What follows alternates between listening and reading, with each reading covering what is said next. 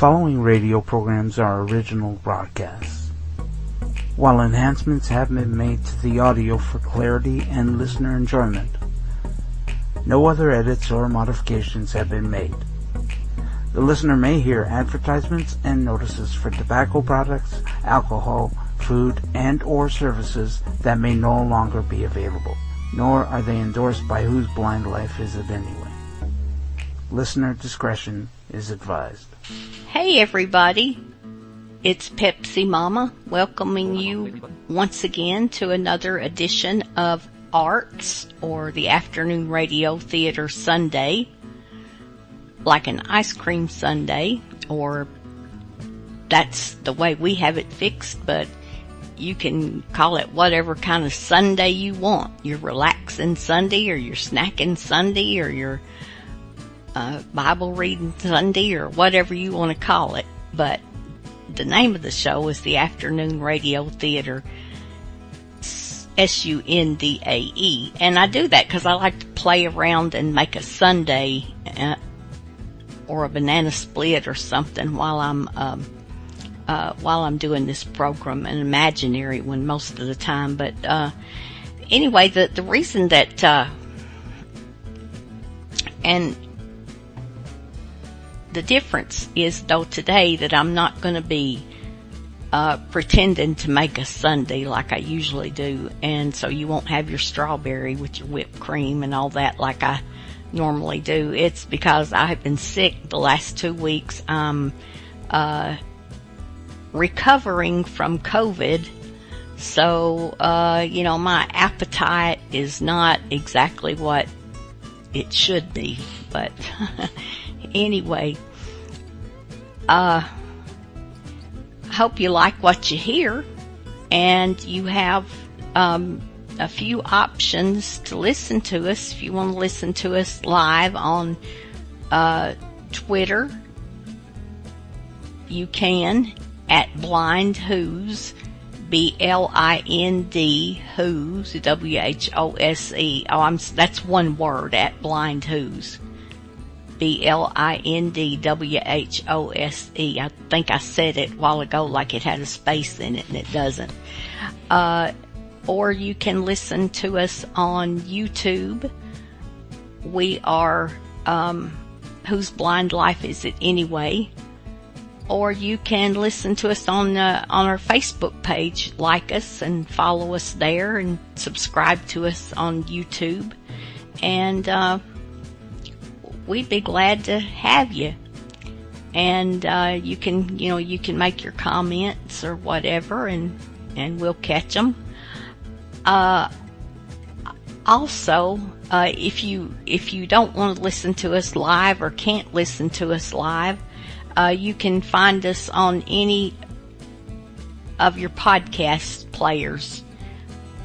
You can find us on Apple. You can find us on QCast. You can find us, Lordy, I don't know, anywhere you want to find us, you should be able to find us. I know the Victor readers, they have it, and so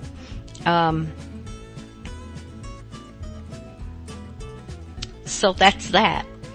If you want to send me an email with your likes and comments, whether they're nice comments or not so nice, you can email me at Afternoon Radio Theater Sundae, SUNDAE, at gmail.com. That's Afternoon Radio Theater Sundae, like the ice cream, at gmail.com. And also your Echo, if you have the Echo devices, they will play the podcast. You just tell them to play Whose Blind Life Is It Anyway, and it'll play the most recent one and go on and on and on until you tell her to shut up. I'm not by myself. In the background with me is my geek and cohort, Victor Gouveia. He keeps all of the cogs and wheels and everything running to keep this show going, because I don't have a good enough computer yet where I can do it, but I hope that changes pretty soon. He is there, and if you want to email him for whatever reason, you can email him at whoseblindlifeisit@gmail.com.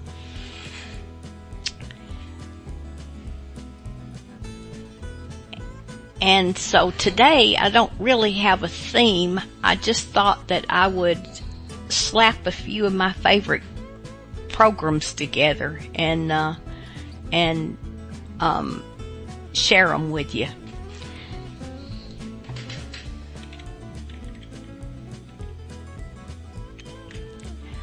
Okay, the first program that I'm going to share with you is one called The Clock. And the title of it is called Jungle Drums. And it's a program that it didn't last a long time, but while it did last, it was pretty popular, and nobody really realized why that they didn't keep going with it, but they decided to take it off the air. And it centers around this clock, and I don't really understand the significance of the clock, but I did like it because it had the chimes and everything. But it's called Jungle Drum.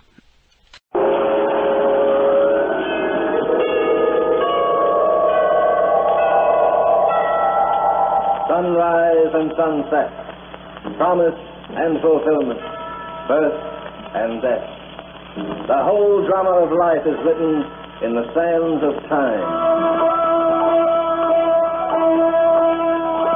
We present a new series of radio programs, The Clock.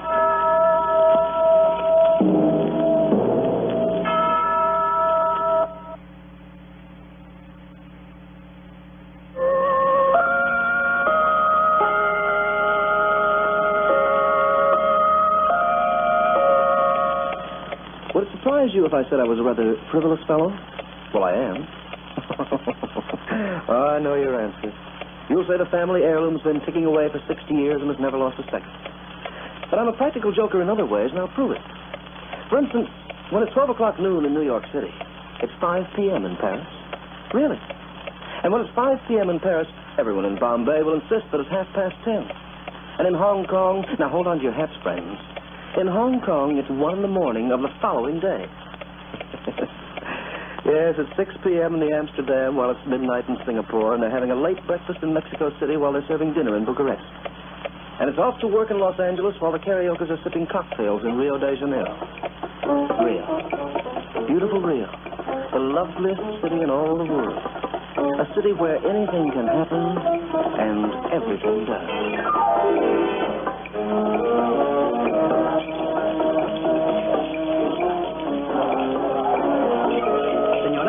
I'd like 2 martinis, please. Very dry. Ah, I speak a little English, madame. Oh, my friend will be along just a moment. Yes, madame. You are new in Rio, madame. Brand new. You like it? Oh, it's marvelous. I'm going to Belem tomorrow. What's it like in Belem? Belem? Oh, see, Belem is on the Amazon River. So I've been told. It is hot in Belem, very hot. Many bugs. That sounds encouraging. Well, my husband ought to like it. Bugs are his specialty. He's an entomologist. Como? An entomologist. He catches bugs. He's also an explorer. And a bore. Now, hurry up with those martinis and get touched, would you? Yes, madame. Eva, there you are. Barry! Where's he been? I'm so sorry, I'm late. How could you be?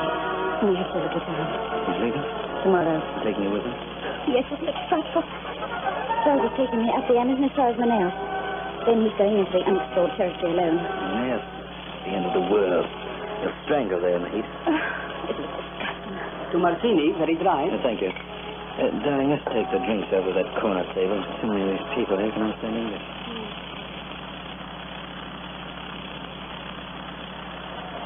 Barry, darling, what do we do? You care? I care. How can you be so careless? Ever since we've met, I've thought of no one else in the world. Barry, I've never loved a man the way I love you. What about Charles? My husband ought to be an idiot. I can't stand him anymore. You know that. Yes, because you're leaving me. What else can I do? If I insist on staying here, he might become suspicious. Yes, you're right, of course. We have one other choice. When are the tours? I'm going to meet you in Manaus. We can't risk it, Barry. Why not? I'll arrive there after he's gone and leave before he gets back. If he gets back. What do you mean? If he gets back. You realize where that fool husband of yours is going? The headwaters of the Amazon is one of the wildest sections on Earth. Larry doesn't get him. The crocodiles might. The crocodiles in the south was always the Cervantes. The Cervantes? Yes, Indians. You know, they kill their victims in a very original way. They break their backs. What a revolting idea. Eve, I'm going with you. And you may be coming back alone with me.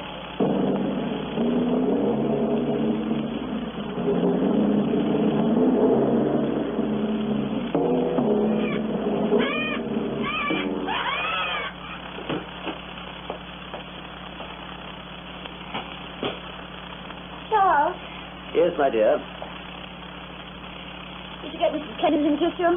Fencing tissue isn't easy to find here in Manaus, 1,000 miles up the Amazon. Good gravy, isn't it bad enough that I have to sit here in this oven and melt like a lump of butter without you making stupid remarks? I'm sorry, Eve. Give me a cigarette. My dear, of course. When are you leaving? For the interior. Yes. I'll leave Manaus in the morning. How long will you be gone? 8 weeks, perhaps longer. All depends. Isn't it considered to be a very dangerous trip? Oh, exceedingly. I'll worry about you. I've been through this part before, but I'm going even deeper this time. I've been working for over a week on a specially prepared map. I'll be safe as long as I have it with me. Oh, by the way, guess who I ran into this afternoon? Who, Charles? That chap we met in Rio 2 months ago, Barry Crandon. Really? I happened to be at the waterfront making final preparations for the boat when his plane arrived. Barry Crandon. I don't seem to remember him too well. Oh, you must. A handsome chap, very, very polished. The one who told us those amusing stories about the beards. Oh, yes, yes. I was curious as to why he happened to come to this part of the country, so I asked him. What did he say? He's on a government mission. Something to do with winning over a few of the wilder Indian tribes. He's going into the same general territory that I am, so I invited him along. I see. Interesting fellow. I expect I'll be seeing a good deal of him the next few weeks. Yes, Charles. I'm sure you will.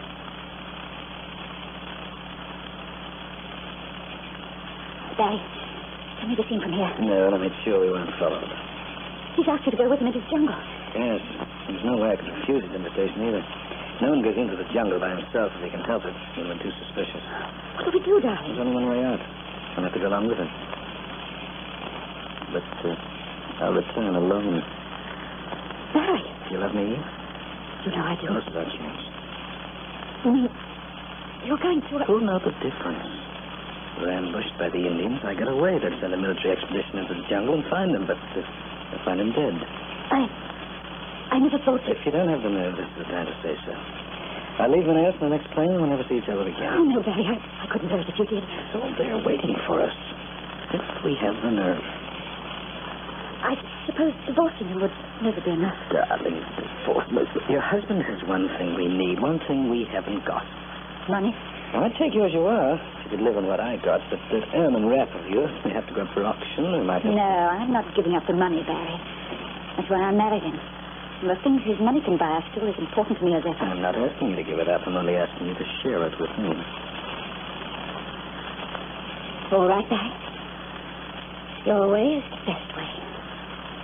But you're not going to do it alone. Not what do you mean?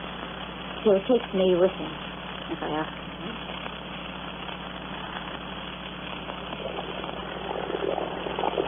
Good morning, Charles.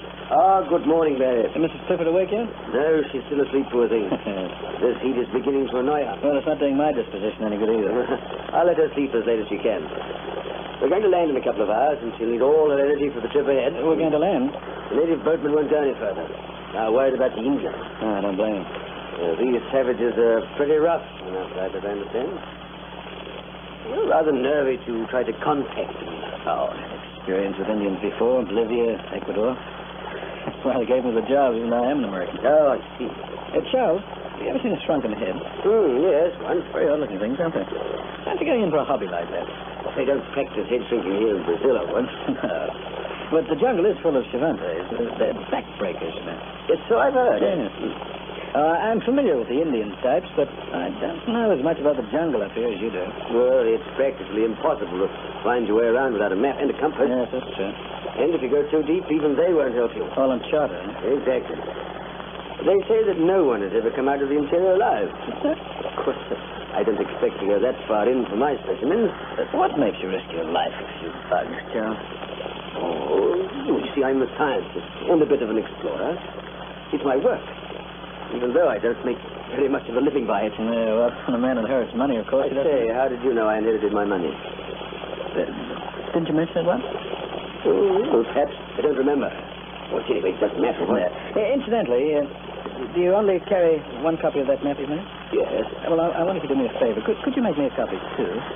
Oh, I expect we may separate for a while. I'd like to be able to find my way back. Well, there's no need for us to separate, but I'll make you a copy of the map if you wish. Oh, thanks, Mark. The boatman will wait for us on the riverbank some 15 miles from here. We'll take enough supplies to last 4 days. Then we can return, replenish our stores, and start out again in another direction. Oh, that's fine. If and when I manage to make contact with the Indians, let me handle it. Oh, naturally, old boy. Good morning. Good morning. Why, it's early noon. I'm afraid I overslept. Will you get me some coffee, Charles? I'll have one of the men brew a fresh pot. Excuse me. No, certainly. Great, look at that jungle. We're landing in an hour or two, Eve. We're pushing into the jungle for a day or so, and... Don't talk about it. It makes me nervous. So ridiculous. The fool's giving me a copy of his map. Saves me the trouble of stealing the original. I'll get hold of his compass, of course, afterwards. I wish it was over with. It will be very shortly. The boatman will stay in the river. When we return, we'll tell them we were ambushed, and we'll go back to Manaus. How will you kill him? Well, I can't use a gun. I might find his body. There's only one really safe way. Eve, I'm going to take a point from the Indians and break his back.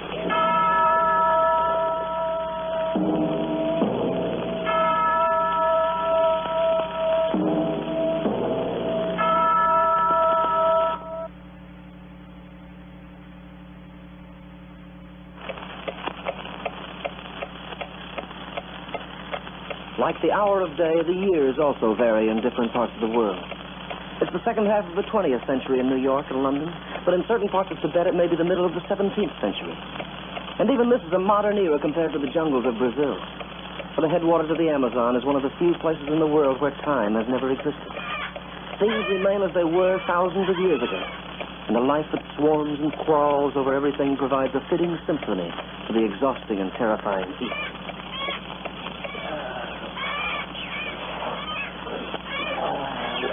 Perspiration. We'll have to hack our way through from here with machetes, Barry. You sure you know where we are? You have your map handy? Yes, right here. Yes. Oh, I'm dry. Now, we're over here, some 20 miles from the river. By following the map due south from here, we're only a day's march from the boat. I see. Just wanted to make certain we were sticking to a course. Charles, when will we stop? Go on a little farther, Eve. Make camp for the night. I'll go on ahead and you can follow single file, eh? Harry. Yes, I have a feeling he's beginning to sense that something's wrong. For heaven's sake, get it over with. Let's leave this horrible place. Now, look, I'll have to wait till tonight. He's asleep. Just a few more hours, even if we be patient. Time will be right very shortly.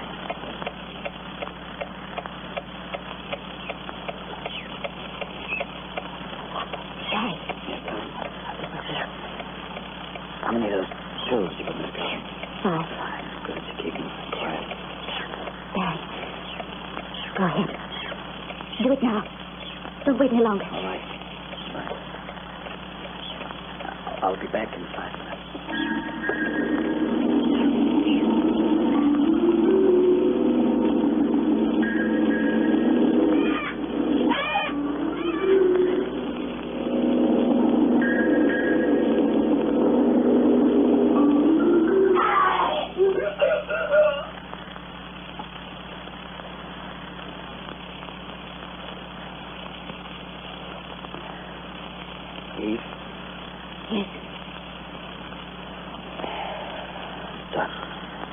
talk about it. I only took one knapsack, my own. Leave everything else.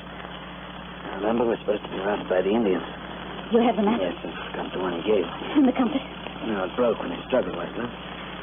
I've got a gun. The chamber's full with 6 bullets. It's all the ammunition I could find. All we need's a gun? No, I doubt it. According to this map here, we can... What's that, Barry? I don't know. It sounds like a drum. That's what it is, a tom-tom. It's Shenandoah. Barry! Come on, we can't wait. No, we'll have to risk the jungle at night. Now, follow me and hurry.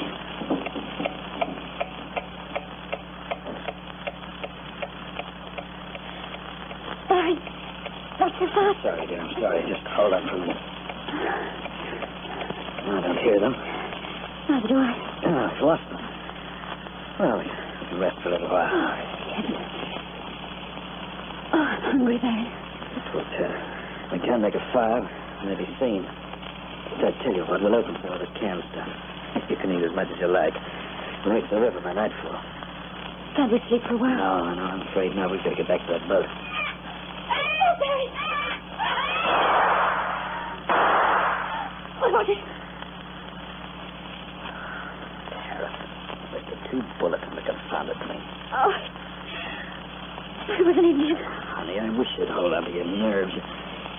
You don't have to jump at every blade of grass that moves. I noticed your hand wasn't any too steady. Oh, look in those cans, Miss Reed. As weak as a cat. Yes, what I do with it. What's what? The can opener. Well, isn't it in the knapsack? No, it must have been in the other one. I grabbed a few things out of Charles' knapsack in a hurry before we left. For goodness sake, open those cans. What with my teeth? Oh, don't tell me that the man of the world is completely helpless without a can opener. That's really rich. Oh, look, stop these, honey, and give me a little share. I'll chop them open with that. I haven't got it. You had it 5 minutes ago. I must have dropped it when I became frightened. Oh, for heaven's sake. Barry! Oh, the machine. Don't have time to refer. Forget it. Come on, let's get out of here.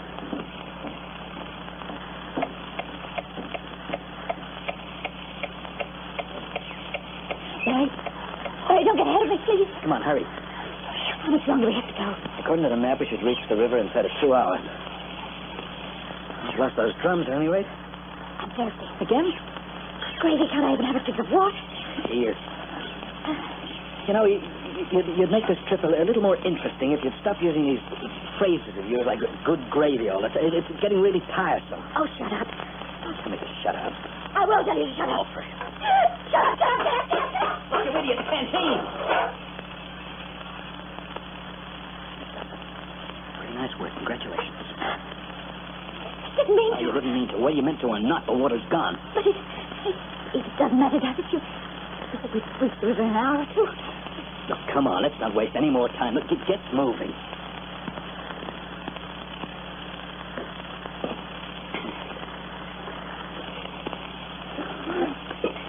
The river, Barry.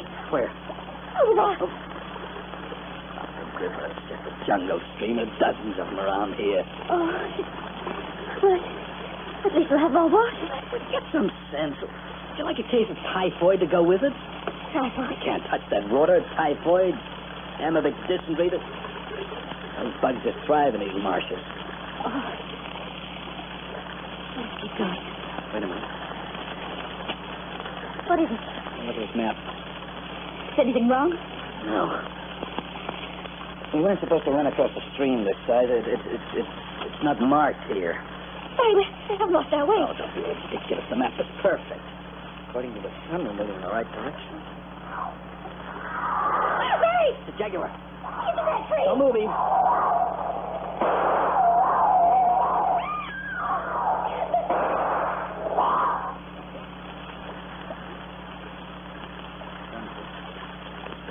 Too bad I couldn't get him with one shot. I have 2 bullets left. Come on, we gotta get back to the boat.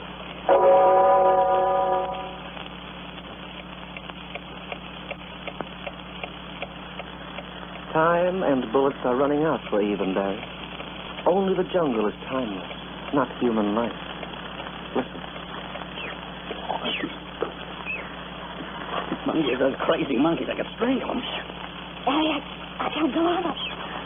Rest. All right. Aren't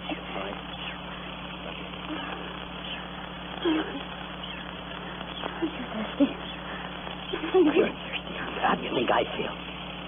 You look the way you feel. You look like a washed-out rat. Really? I wouldn't talk, I you. It's too bad you haven't got a mirror. What do you mean? Not the makeup base and the fancy lipstick. You're not exactly a beauty contest with yourself.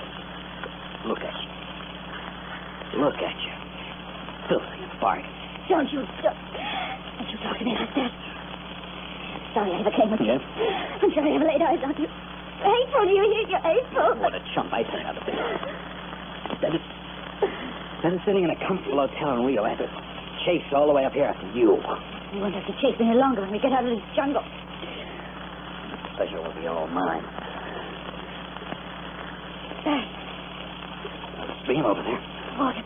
Okay, have some water. Wait. Maybe we can take a chance and boil some. Come on. Water.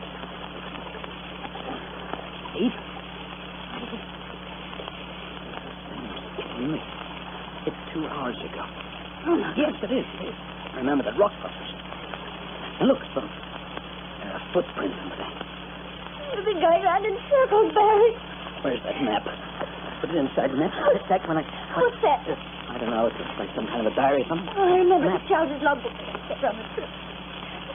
Oops, it up with some of the grand stuff. Now let's see. Heck. Here's the map, Barry. Look at it. What? Oh.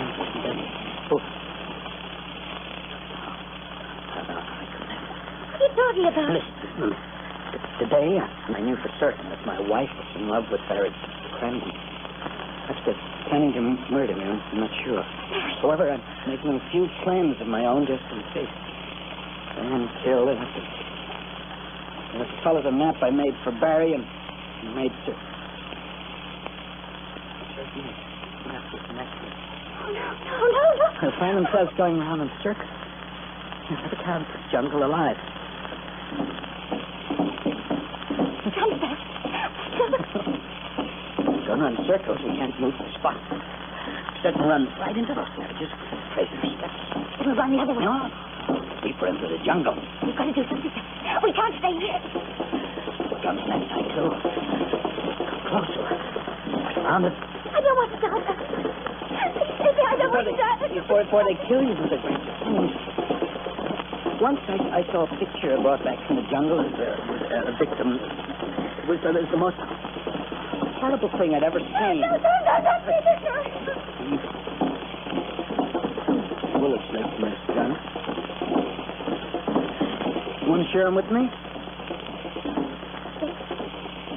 No other choice. No. All right. Go on, Houston. Get it over with, Houston. All right.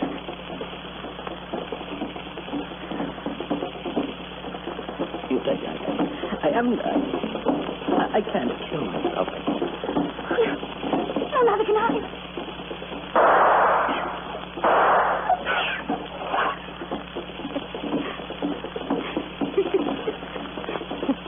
I want to take a shot at those monkeys. You're crazy. You're out of your mind. Don't worry. Just sit down. Sit down and wait. Wait. Very third. Oh, it's very third. Time. But they'll be here. Don't worry. They'll be here all right. What are you waiting for? When they come.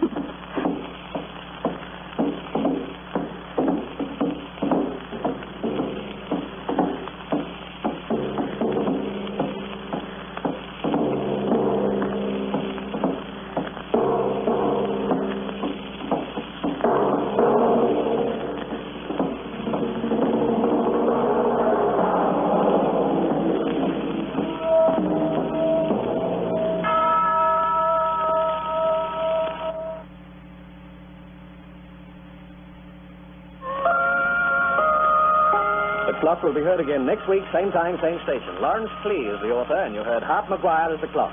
As Eve and Barry, you heard Lynn Murphy and Joe McCormick, and as Charles and the bartender, Frank Waters and Al Garcia. The Clock is directed by John Saul, a Grace Gibson radio production. Next I have for you, Have Gun Will Travel. And actually, I like the radio version better than I like the TV version for whatever reason. I just do. I wish they'd kept the same actor. I think that would have helped, but a lot of times they didn't do that. But the name of it is called The Hanging Cross, and it's a good little story. Hope you like it.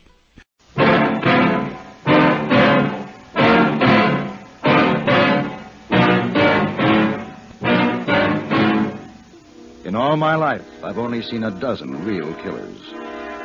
But I've seen 10,000 people who will sit back and let murder happen.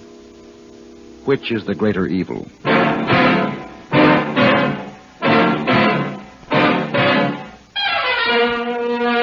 Have Gun Will Travel. Starring Mr. John Dehner as Paladin.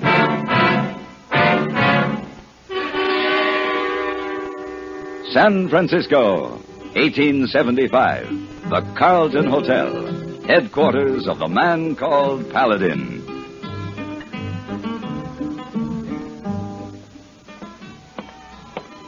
Oh, good afternoon, Mr. Paladin. Good afternoon, Mr. Stanford. Pardon me. Yes. You dropped these by the desk. Oh, thank you very much. The glove that holds a lady's hand holds a world of prettiness. Really? Yes. My name is... I'm not interested in your name. I don't wish to know it. I don't wish to know you. And if I did, this would not be the day, the hour, nor the place. I quite understand. Then if you will kindly release my hand. Oh, of course.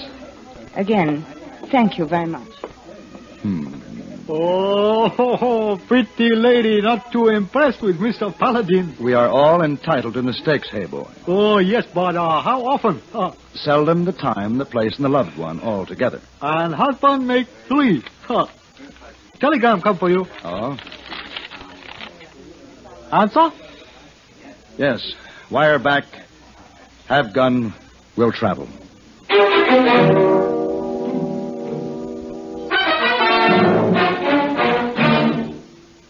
Crime, delinquency, threats of war. These are the subjects that dominate our news headlines these days. Not very pleasant subjects, are they? You may say that somebody ought to do something about cutting down on crime and delinquency and in promoting peace among nations, but that there's nothing you personally can do about it. That's where you're wrong. You can wage your own fight against crime and delinquency in your own family by taking the family to the church or synagogue of your faith this week. The inspiration and guidance you and they will receive from spiritual contact will strengthen moral background and faith. Regular attendance at religious services will help your family to work out its own problems and give them comfort in facing the tensions of our present-day life. Worshipping together brings your family closer together, too. And supporting your own religious institution provides funds to help those individuals and families who, unlike you, are unable to help themselves. Find the strength for your life. Worship together this week.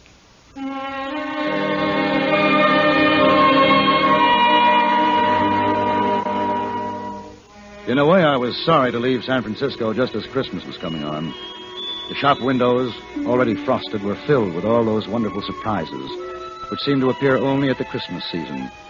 And there was an excitement in the eyes of passers-by, young and old alike. In the air, there was the smell of cookies and cakes and candies. It was a good time to be in San Francisco. And yet the telegram from Colorado Territory left me little choice. It was a long trip and a cold one. And as I got closer to my destination, I heard more about the man named Beecher, the man who had hired me. And I didn't like what I heard. Matt Beecher was a hard man, and he ran his cattle empire with an iron fist. It was the day before Christmas when I arrived at the Beecher Ranch. You got business here, cowboy? I was told I'd find Matthew Beecher here. You found him. I pay you $25 a month if I like your work. This is my foreman, Tater. He'll sign you on. Howdy. No, I didn't come here to hire on as a hand, Mr. Beecher. No? What did you come for, then? My name is Paladin. You may remember this. Have Gun Will Travel. So? Well, you sent me a wire. Asking my help, something about your boy. As I understand it, he was carried off during the Sioux War 6 years ago. Well, you're too late, mister. I got him back. Just a few days ago, Mr. Paladin. Oh, well, I'm glad everything worked out. It has. Tater, ride him out to the stage trail. He's going to start back now. And Mr. Beecher, it's a long trip from San Francisco. I'll take travel expenses for my trouble. You'll get nothing. Put him off the ranch, Tater. Mr. Beecher? What? Does the boy speak any English? No, he don't. Why? You speak any Indian dialect? No. Well, don't you want to talk to your son? You speak the Pawnee dialect? Some. All right, Tater. Take him up to the main house.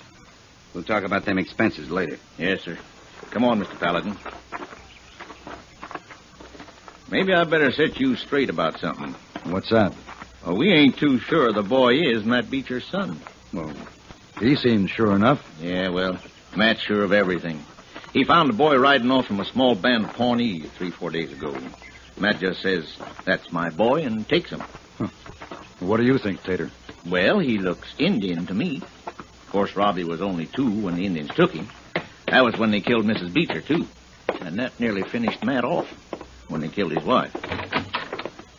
Tater, is that you? Yep. Mr. Paladin, this here's my wife, Maudie. Maudie? Mr. Paladin? How's the boy today, Maudie? Well, same as yesterday and the day before. Is he sick? Well, not hardly. It's just we got to keep an eye on him every minute or he'll squirt away. Boy! Hey, boy! There he is, Mr. Paladin. About as wild as any animal that I've ever seen. Poor little thing. Well, what do you think? Well, about 8 years old, I should think. Be about right. He could be white. If some of that grime were scraped off him, it's hard to say. Hard to scrape it off, too. Well, what's he say?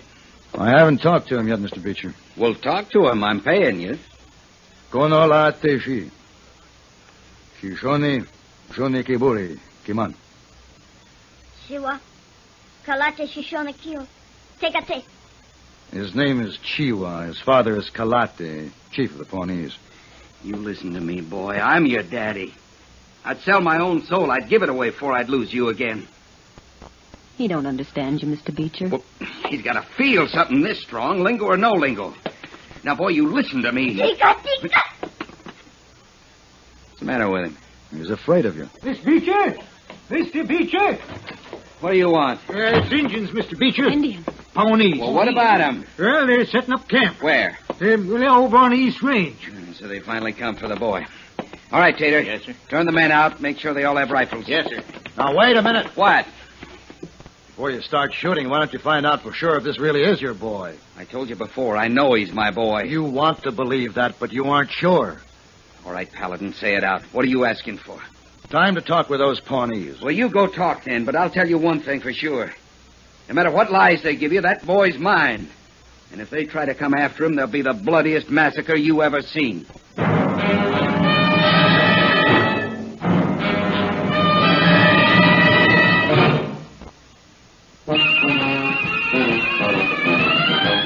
Of all leading filters, cigarettes, Kent Filter's best. Kent Filter's best. It makes good sense when you smoke Kent. Kent Filter's best. Of all of the brands of cigarettes, Kent tastes the best. Kent tastes the best. A richer taste than all the rest. Kent Filter's best.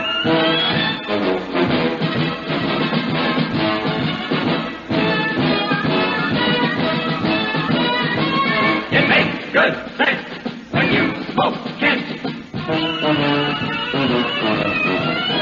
Of all leading filter cigarettes, Kent Filter's best.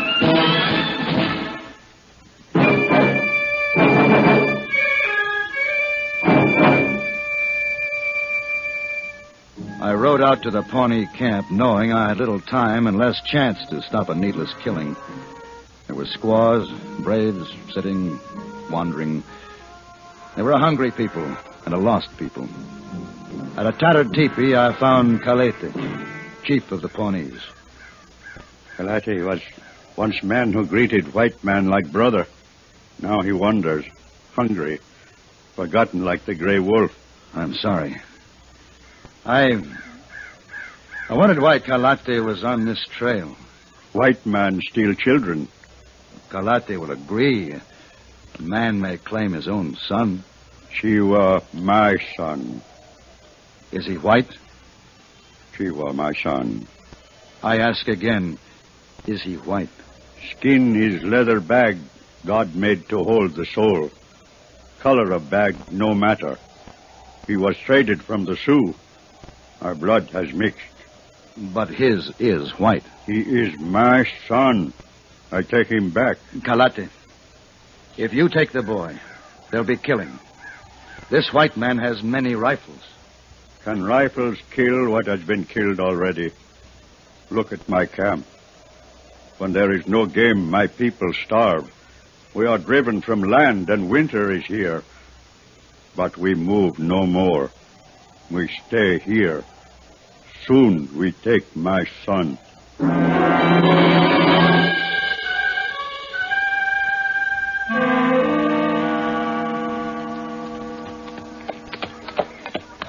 Hello, Marty. Hello, Mr. Paladin. Well, what's going on inside there? Oh, everyone's shining up clean. We're going to celebrate Christmas, Mr. Beecher, too. Mr. Beecher? Well, I know you won't believe it, but Tater did the trick. Says to Mr. Beecher, maybe the boy will remember Christmas.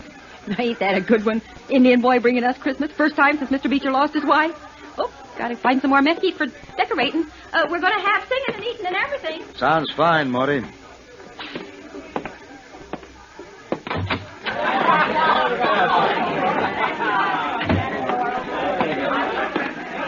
Well, Paladin, you see the chief? I talked to him. What'd he say? He's your son. I told you he was. You tell them Indians to get their squaws and their tents off my property? No. Why not? You want them all killed? I want you to understand that Chief Kalate feels that the boy is his son, too, and he feels it very strongly. If you talk to him, I'd be glad to act as interpreter. The only way I'll talk to him and his flea-bitten braves is with rifle fire. Listen, Beecher. Chief Kalate is the only father the boy has ever known.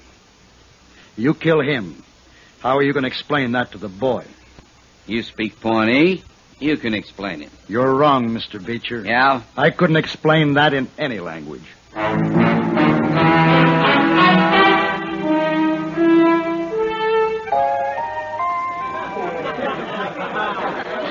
Tater, I said rations, not all these fancy victuals. Well, it's Christmas, Mr. Beecher. Now, look. Listen to me, all of you. Listen. If one calf wanders off tonight, we work double tomorrow, even if it is Christmas Day. All right, boys. The cider's sitting over there just a-waiting. You can't get no stouter, so get to it.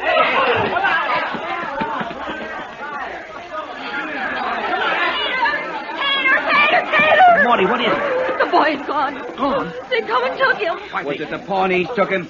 Yes, sir. You knew about this, Paladin. I thought they'd try, but not so soon. Get your rifles. Now, just wait a minute. You're always reaching for a rifle. There's no need for rifles. No hurry. The Pawnees aren't going anywhere. They're tired of running. Preaching from a gunslinger. You just been aching to speak a piece. Well, speak it, Paladin.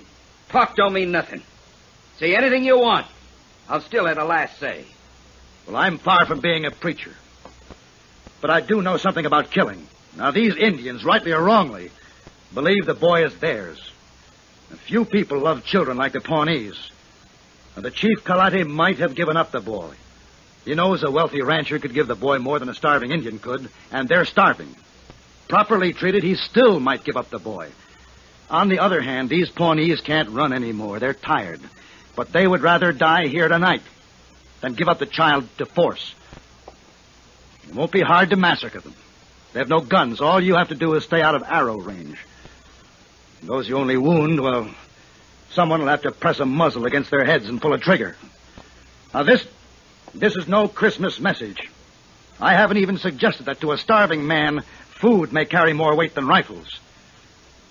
As Mr. Beecher can tell you, sentiments like peace, like goodwill, and love, and brotherhood, they're just words. Unless you already know what they mean. And if you don't, even if this were a chapel and I were a preacher, such words would do no good.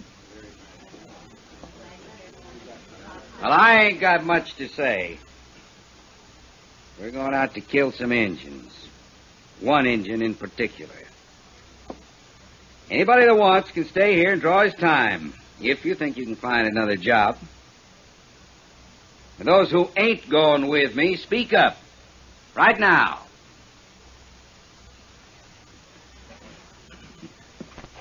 Yep. That's the story since the beginning, Mr. Paladin. The belly always wins out.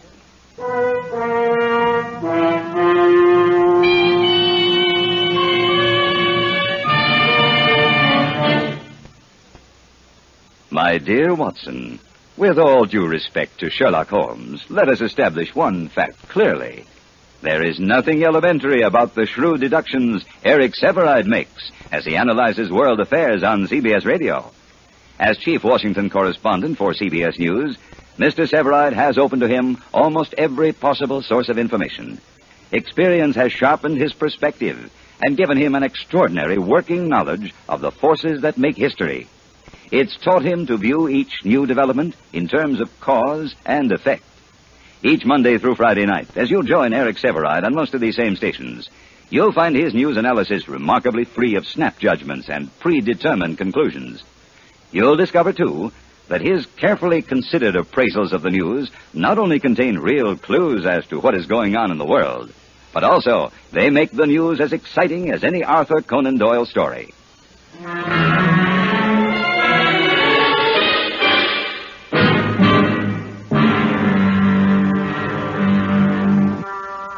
As Beecher's men spilled out of the doorway of the main house to change clothes and get their rifles, I slipped out the back way and, taking the first horse I saw, headed for the Indian camp. Somehow I had to keep Matt Beecher from starting a bloodbath he might not be able to stop. Even as Kalati and I talked, I knew there were horses moving in the darkness beyond the Indians' fires.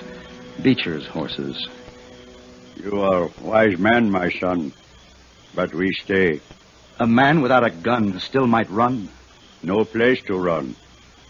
I have forgotten how to kill, but not how to die. Well, what good does this do the boy?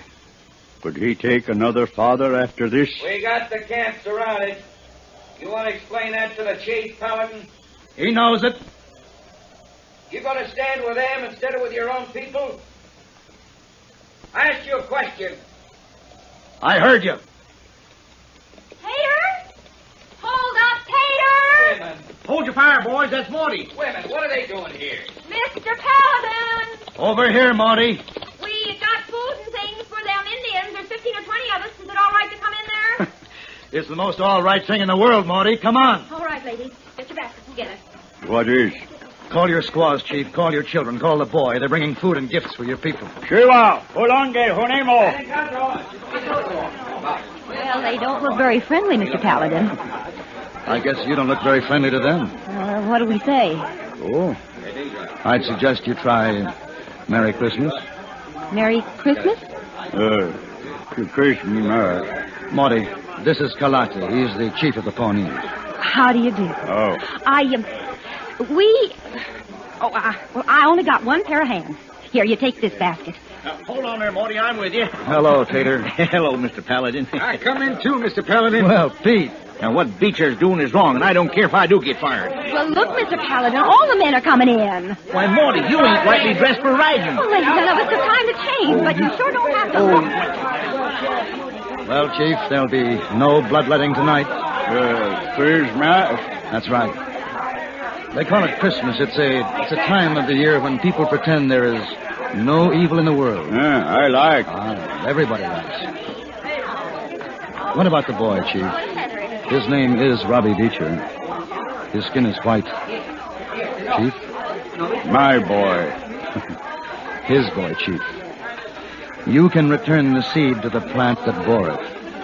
He can't take it, nor can I, nor can anyone. I talk to boy. I'll talk to his father.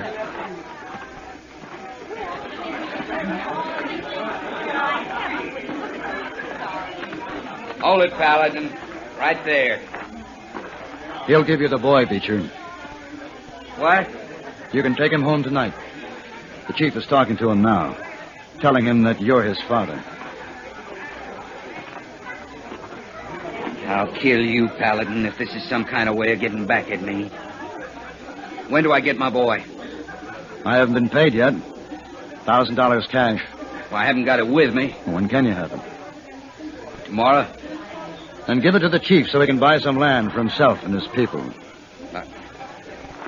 I'll do better than that. I'll give him some land. I feel like I should give something. It's a good feeling, isn't it? As a matter of fact, it is. Merry Christmas, Mr. Beecher. Merry Christmas, Mr. Paladin.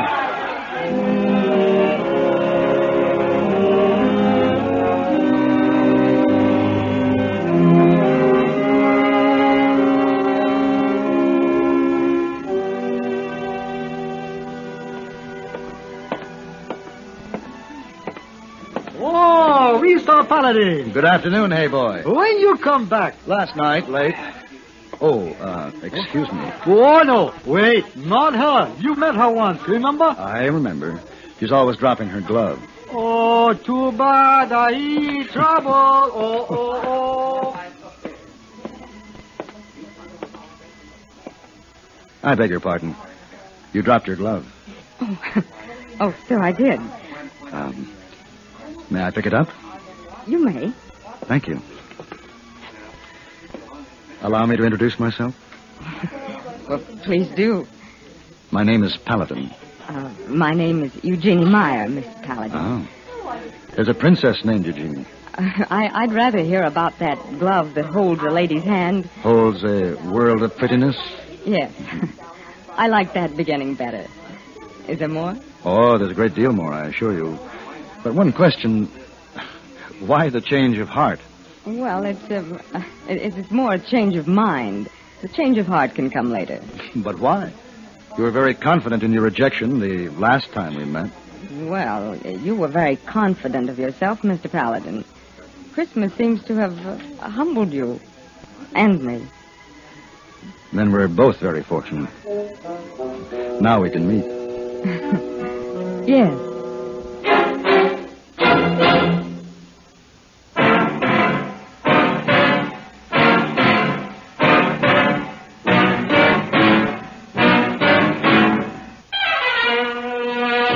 Have Gun Will Travel.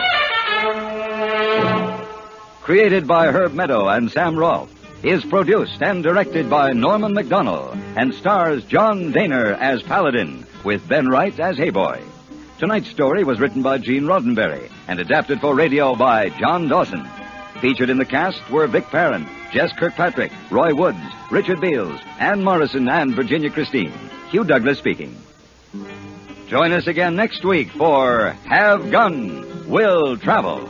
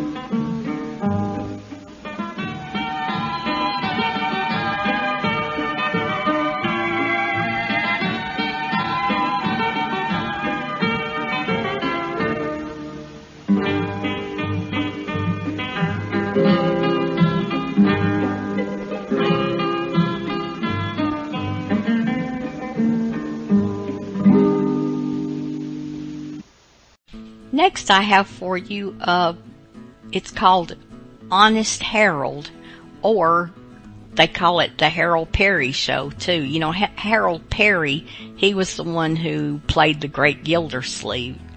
And, but he's just as funny in this one. And, so it's called Harold Loses His Job.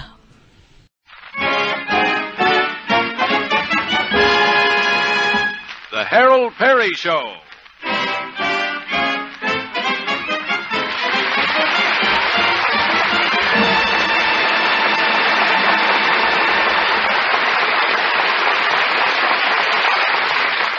And now, Harold Perry as Honest Harold the Homemaker.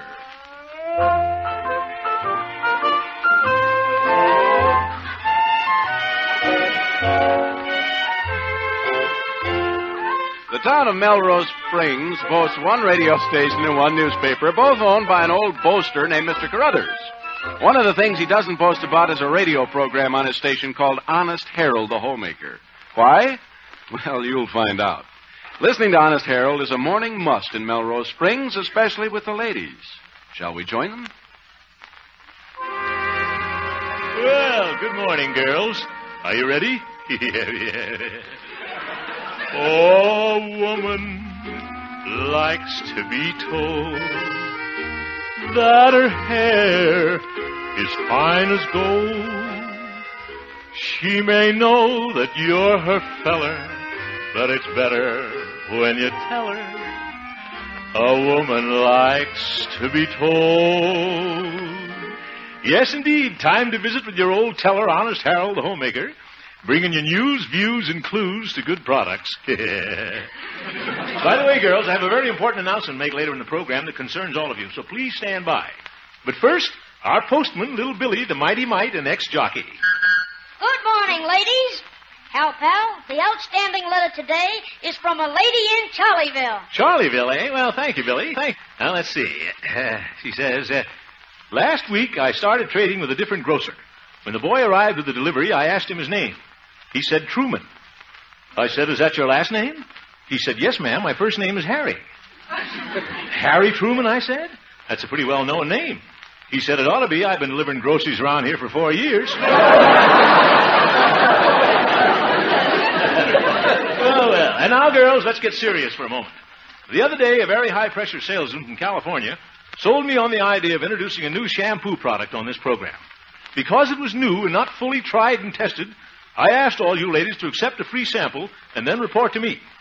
Since then, I've tried it, and I've had numerous complaints from you girls, so I'm canceling the account right now. I'm mad. I may get into a little trouble about this, but I want you to know that Grandma Llewellyn's liquid lather shampoo will never be mentioned on this program as long as I have anything to say about it.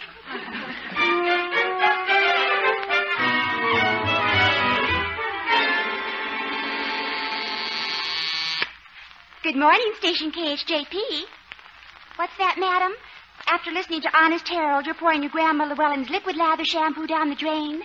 I'll tell him. No, I don't think it'll hurt the drain. Thanks for draining. I mean for calling. Hello, Station KH. Oh, hello, Rosemary. Little old Gloria was just about to call you. Did you hear Honest Harold's program this morning? Well, he just went off the air, and between you and me, it's liable to be for the last time. Boss Carruthers called his nephew, Mr. Peabody, and Mr. Peabody is going to call Harold, and... Oh, here comes Harold out of the studio. I'll call you back. Well, good morning, Glory. Did you hear my program this morning? Yes, I did, Mr. Hamp. And Mr. Peabody heard it, too. He was eating his breakfast at the time. Oh? He choked on his yogurt. He did, eh? Oh, my goodness. Well, you know my policy, Gloria. I test all my products before I... By the way, did you test that new product for me over the weekend? Oh, yes, I spent the entire weekend sunbathing. Good. How did that freckle cream work out? Oh, just wonderful. Got a whole new crop of freckles. Yeah. Gloria, you're a fine guinea pig. Thank you, kind sir. Well, see you tomorrow, same time, same station. I hope so. Yeah. What? Mr. Peabody wants to see you in his office right away. Is he in there now? I'm afraid so. I can hear him tapping his fingers. I know what you mean. Well, that's radio. Give and take. Only so far I haven't found many who'll take what I have to give. Well, hold the phone and keep your lines crossed. Don't I always? Good luck. Yeah, thanks. She's a nice kid. Well, here goes nothing. Maybe I was a little hasty about canceling that shampoo account and right on the air like that. I don't know, though. My listeners objected to the stuff. Besides, I tried it yesterday and took all the wave out of my hair. Here. No, sir, I did the right thing, and I'm going to walk right in and tell Mr. Peabody to... Well, maybe I'd better peek through the keyhole first. But if big shot Stanley Peabody so much as raises his voice to me, I'll...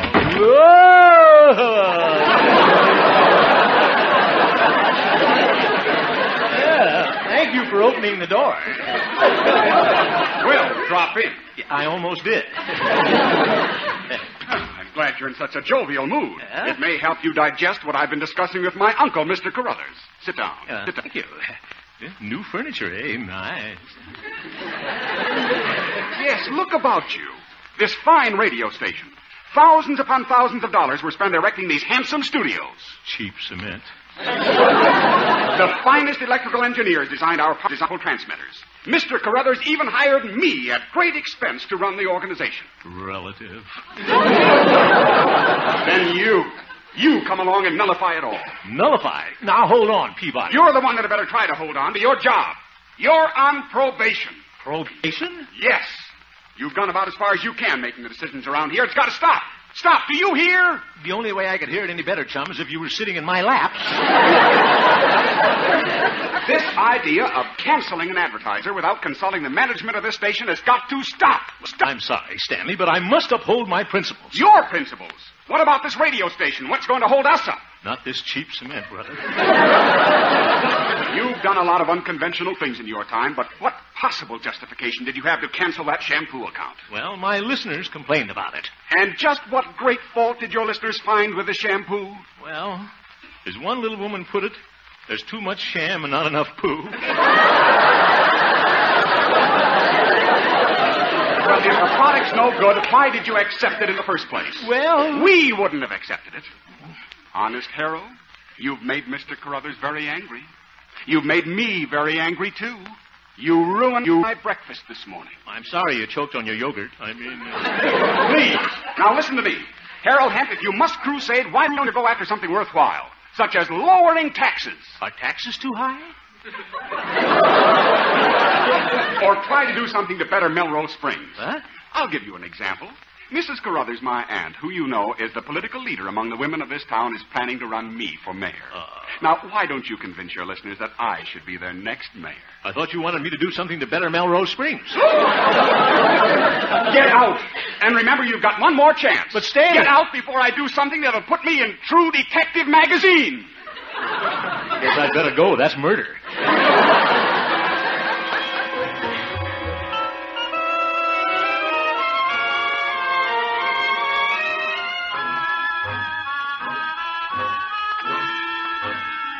True Detective magazine.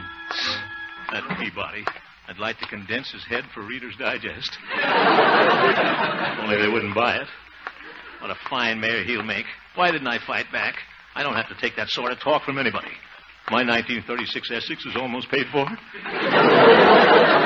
This is a free country. Of course, I don't want to be so free I don't have a job. I've got responsibilities. There's Mother, little Billy.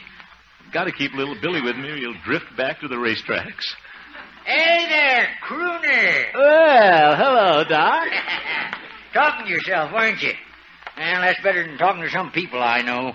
I always did prefer animals to people. Yeah, I know, Doc. The fact is, that's why I became a veterinarian instead of an M.D. Animals are more considerate. I never did have a horse call me in the middle of the night unless it was serious. Yeah, you're wonderful, Doc. Can I drop you any place? Well, I'm heading home. Fine, hop in. I just came downtown to get some dog biscuits. Have one? Better take two. They're small. No, thank you. Crammed full of vitamins. They don't crackle or pop, but they got plenty of snap. Doc, don't tell me you eat those things. No, I just give them to my dogs. Only things that'll keep them from barking during your radio program. I'd like to feed some of those dog biscuits to Stanley Peabody. He looks like an heir to... You and Stanley don't get along too well, do you? Well, not many fellers do when they're in love with the same girl. I guess not. If Stanley could get me out of the way, he'd probably marry Evelina. Can't understand what you two see in that niece of mine. All she is young and pretty. Yeah, she's beautiful. Well, all us Yanceys are.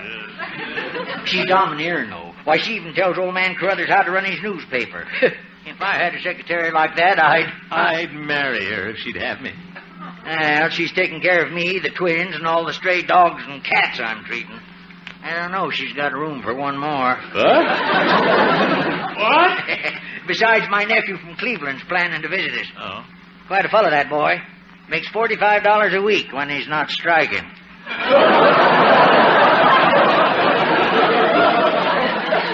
Well, this is a fine time for me to be thinking about getting married, Doc. I'm about to lose my job. What? Again? Yeah, serious this time. In fact, Mr. Carruthers had Stanley put me on probation. He says if I want a crusade, I've got to get behind some community project. Well, what are you slowing down for? Is this spring wagon out of gas? No. This is the school zone, Doc. Oh, yeah. Say, if you want a good community project, son, how about getting the town to build a livery stable? Livery stable? There aren't any horses in this town. Well, that might bring them back. Get some of these cars off the streets. Devil's plaything. Now, Doc, they're just an old fuddy-duddy. Oh, say, watch out for that little kid. What? Oop, I'll drive around him. Hang on, Doc.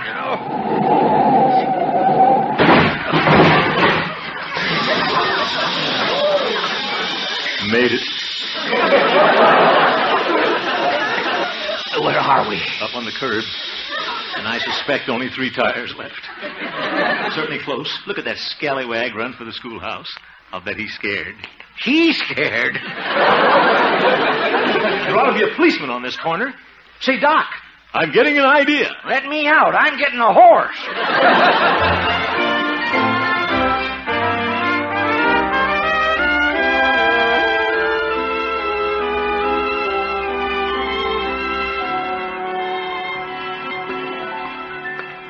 Took me all day to contact the school principals, but they're all behind me. I just can't wait to tell Evelina about this. I hope the dear little twin sisters have gone to bed. Old Doc Yak, too. Dear old Doc.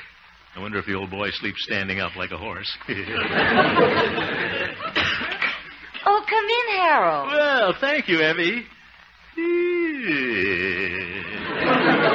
Lovely dress. Oh, thank you.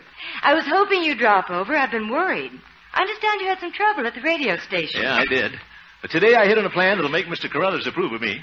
Well, take it from the secretary, Harold. It'll have to be quite an idea. Oh, this is. I'm going to start a radio campaign to put a policeman at every corner of every schoolhouse so that our children can cross our streets. Oh, that's a wonderful idea, Harold. Is Mr. Carruthers enthused? Well, I haven't spoken to Mr. Carruthers yet. Got to call in for Stanley to call me here. Oh. Hey, what's that you're doing? Oh, I'm proofreading a series of articles that Mr. Carruthers wrote for a Sunday editorial. It's on one of his pet subjects, lip reading. Lip reading? He's a bit deaf, you know. Deaf, too? Well,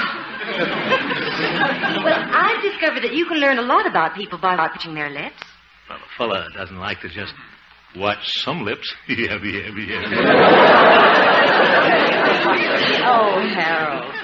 You know, I've been practicing lip reading here in front of the mirror. Mirror? Mm-hmm. Wouldn't it be more fun practicing with something not quite so cold? A nice, live, chubby assistant? I'm available. Yeah. All right. Now, you watch how my lips form the words. Oh, brother, I'm watching. Now, after me, make the lips form a simple word like rhubarb. Rhubarb. Well, this is silly. No, it isn't. It isn't? Well, it may have some merit. Let's see. Now it's my turn. Now, you form a word with me, huh? Ready? Say prunes. All right. Prunes.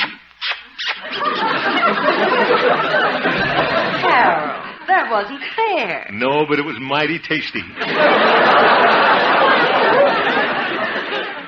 Evie. Yes? It's strange that lip reading should make me think of marriage, but now that I'm sure of my job again... Oh, that must be Stanley now. Yeah, he timed it well. I'll get it. Hello? Is that you, Hemp? Did you call me? Yes, I did, Stanley. I've taken your advice. Oh, really? Your suggestion about crusading to better Melrose Springs? I want you to tell Mr. Carruthers about it. Oh, I certainly will. You mean about deciding to back me for mayor? Oh, no. My idea is to have a policeman on every corner at every school. What? A policeman on every corner? Hemp, do you realize that there are 4 schools in this town and that there are 4 corners at each school? That's 16 additional policemen. 8, 12, 16. He's right. 16 policemen. Do you know what that means? It means safety for our school children. It means higher taxes. And do you know who pays most of the taxes in this town? Well, Mr. Carruthers, of course. Exactly. And what, may I ask, is wrong with the suggestion I gave you? You mean to back you for mayor? Certainly. Well, Stanley, as one of my lady listeners so aptly put it, too much sham and not enough poo. That did it. To coin a phrase, my dear boy, you've reached the end of your rope. Hemp. Hey, that's kind of clever. What? You're fired. Fired? But Stanley! I guess he didn't like my idea. Are you finished, Harold? Yeah, I sure am. Well, Mother always said it's important to have an open mind, but I've got a hole in my head.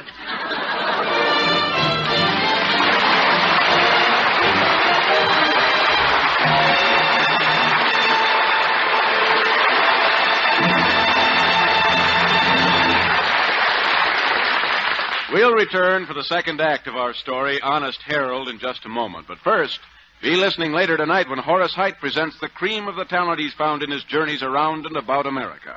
The Horace Heidt Original Youth Opportunity Program is heard every Sunday on most of these same CBS stations.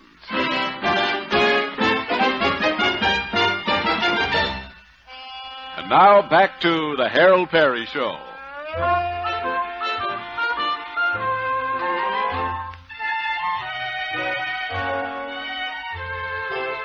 We're back in Honest Harold's hometown, Melrose Springs. It's the next day, and we find ourselves at the radio station. Little Billy, the mighty mite, has just stepped out of the elevator with a very large bag of mail and is making his way to the reception desk. Hiya, beautiful. Well, here I am with the mail. Say, could I tout you in playing a little post office? Billy, how can you make jokes at a time like this? Well, it is a little early, Gloria. No, I mean, hasn't Harold told you? Something I should know? Well, I guess he didn't want to worry you, but he isn't the homemaker here anymore. What? He's been replaced with an organ recital. Hey, I gotta see him. Where did he go? Home to Mother, I guess. Ho, ho.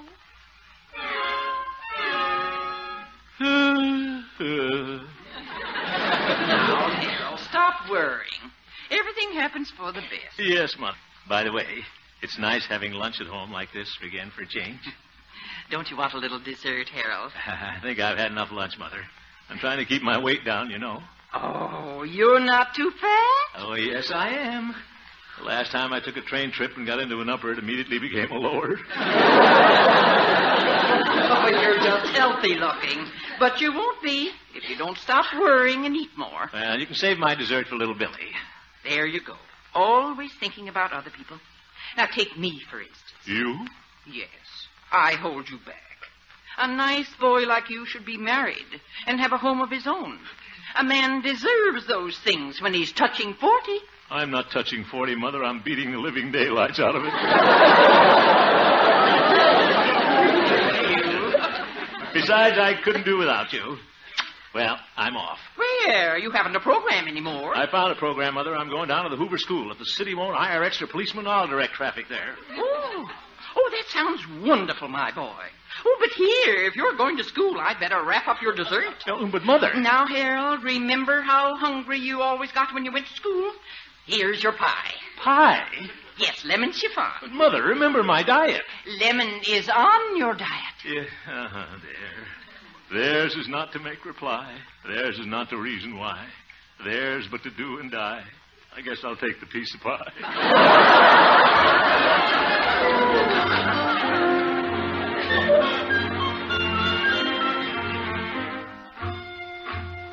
Oh, dear, what am I going to do with this piece of pie? Can't hold it in my hand while I'm directing traffic. Oh, well, I'll eat it. Wonderful. Good crust. Dear old Mother. She really thinks I ought to get married. Married to Evie. That'd be wonderful. Evelina, won't you pay a little mind to that moon? Evelina, can't you hear that little old bobolink's tune? Evelina, she's so pretty. She can't cook as well as Mother, but that's good. I can stay on my diet. What about Mother and little Billy? Maybe Billy could be our babysitter. Babies.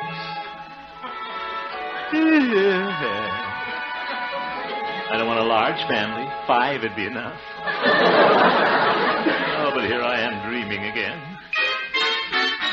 Haven't even got a job. Probably have to leave Melrose Springs. Maybe I could get a job in television. I could be a test pattern. Evie would probably marry Stanley Peabody then. Well, he's going to be mayor. She'd like that. Mrs. Mayor Peabody, oh, brother. Oh, little Billy. I want to see him now. I'll walk faster and lose that little jockey. Hey, where are you off and running? Oh, hello, little Billy. What's this I hear about you being scratched? Scratched? Yeah, declared, fired. Billy, must you always use that racetrack lingo? You got everybody in this town doing it. Sure, I'm getting to be a favorite here. There you go again. Hey, do you want me to take care of this Peabody? Huh? Why, I'll put a burr under his saddle and I'll ride him into the rail. Now, Billy, you promised me when you came to live with us here in Melrose Springs that you wouldn't get in any trouble. But you got a lot of good races left in you. I ain't letting them send you to the glue factory. Glue? Now, Billy. Come on, we'll fight Carruthers and Peabody. You and me. We'll pool our forces. Excuse me, Billy, but that's no pool. That's a bird bath. Besides, Billy, I don't want to fight anybody. They did turn down my school plan, but I still think I was right.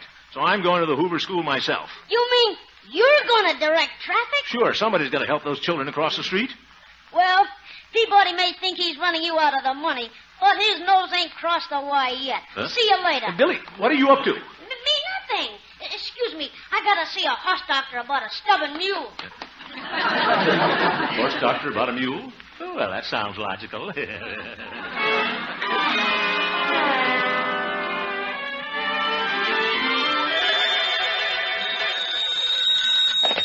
Dr. Yancey speaking. It's your nickel. Start talking. Doc, this is Billy. I gotta see you right away. I'm at 6th and Hoover. But I'm in consultation with the patient. A patient? Yeah, I'm clipping a sheep. That sheep can wait. The one I want to see you about has been clipped. That's good. Well, okay, I'll be there in a minute. Things are never the same again after you have a phone put in. Meh. I'll shear you later.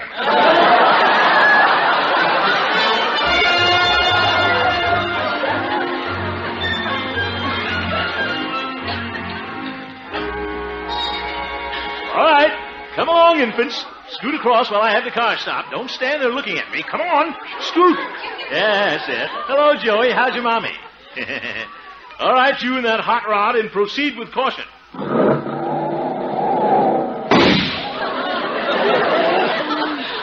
Pull in that pipe, brother. All right, children, let's cross right away, and let's look where we're going now, huh? That's it, that's it. All right, mister. You're next, you're next. Well, so are you, I think. I wonder what he said. I wish I did know something about lip reading. Thank you for waiting for the children, ma'am. Wonder if she's got a license. Well, I kind of like this kind of work. Maybe I missed my calling. Guess I'm just a frustrated policeman. Getting kind of quiet, though. Imagine all the classes have been dismissed.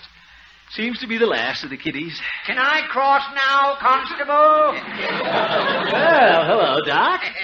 How are you getting along with your new job? Well, it's a bigger job than I thought it was going to be. I think I need a whistle. Well, if you wait until that new third-grade teacher walks by, I'll whistle for you.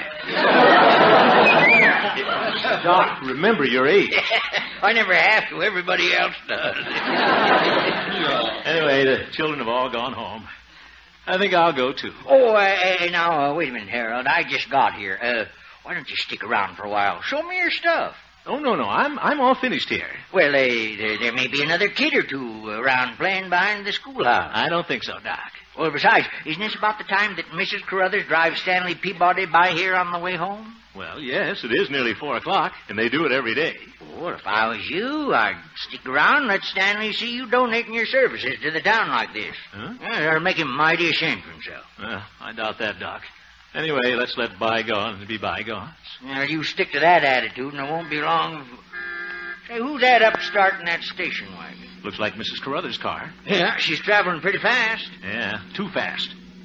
Say, look at that child in that cowboy suit. Where did he come from? Say, he's going to run across the street. He can't see on account of that big hat he's wearing. Little boy, don't run out there on the street. Oop, he stumbled and fell. Stop! Stop that car! Harold, don't jump in front of that car. Stop! Oh, brother, that was close. Is that you, Mr. Hare? Yes, Mrs. Carruthers. Is the child all right? Yeah, he's okay. Look at him streak through those bushes.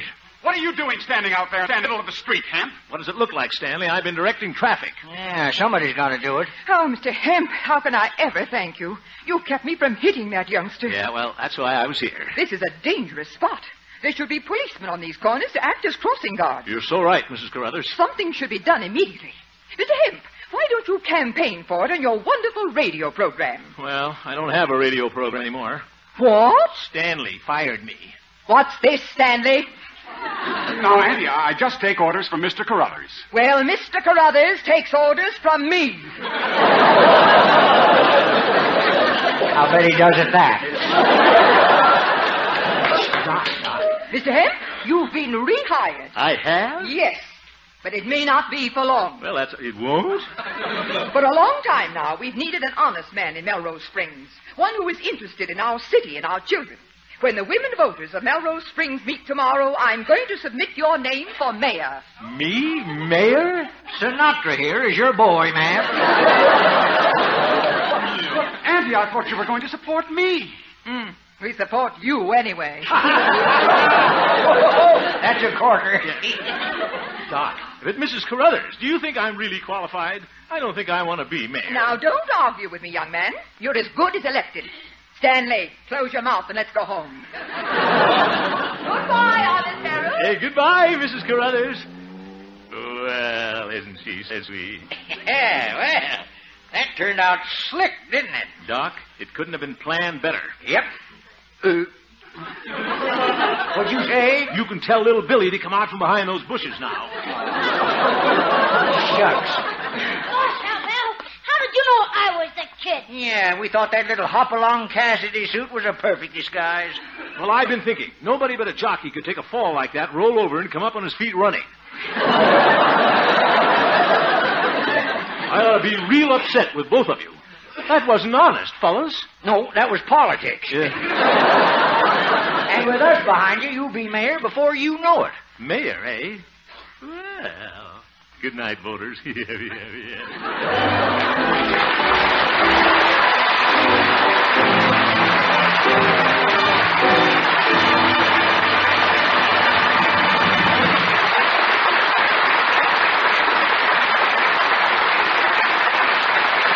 You've just heard the Harold Perry Show, Honest Harold. The supporting players included Jerry Merrin, Ken Peters, Dora Singleton, Catherine Card, and Lois Corbett, and featured Gloria Holliday as Gloria and Joseph Kearns as old Doc Yak Yak. Norman MacDonald directed, and the music was composed and conducted by Jack Meakin. William Danch contributed additional dialogue to Mr. Perry's original script.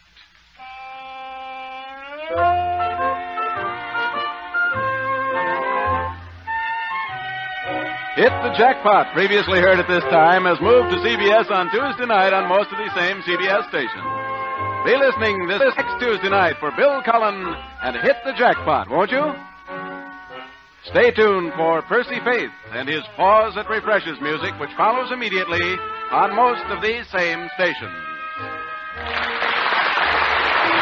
This is CBS, where Corliss Archie is heard on Sunday night, the Columbia Broadcasting System.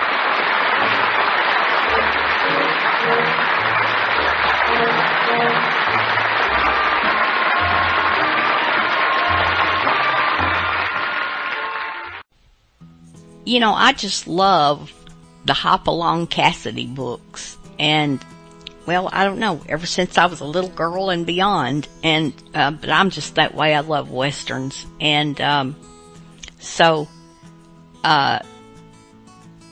but this one was a good one. It's called Dead Man's Hand. And I hope you enjoyed as much as I did.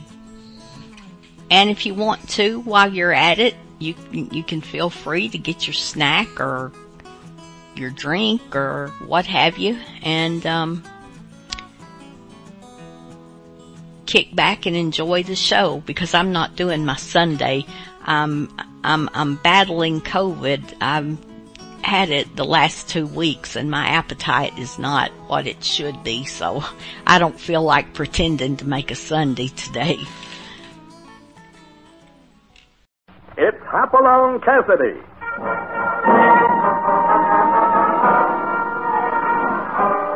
With action and suspense out of the Old West comes the most famous hero of them all, Hopalong Cassidy, starring William Boyd.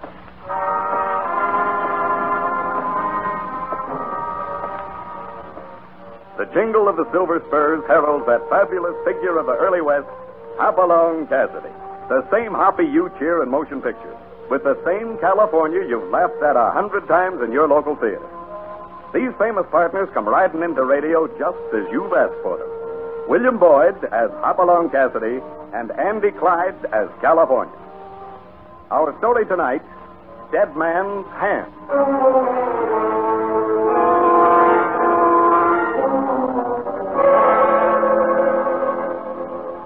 With winter coming on and the snow beginning to crawl down the distant mountains, there are 100 things to be done around the Bar 20 ranch. But Hopalong Cassidy knows that some of those things will have to wait, for he and California are going to have another job to do. Oh, it might be an easy job, like just giving a friend a helping hand. Then again, it might mean tangling with a treacherous gang who put gold nuggets about human life.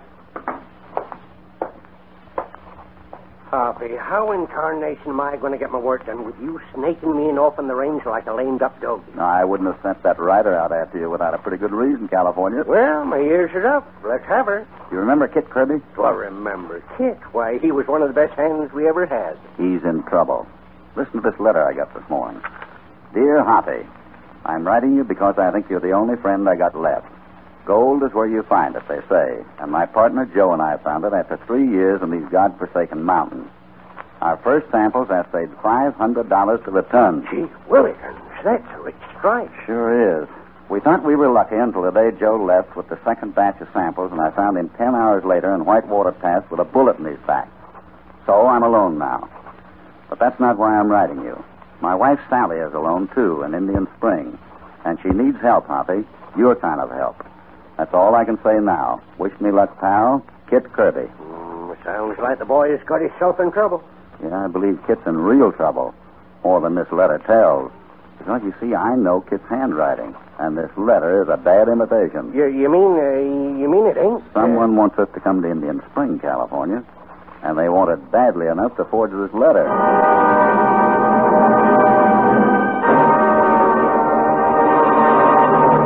Now a word from your announcer.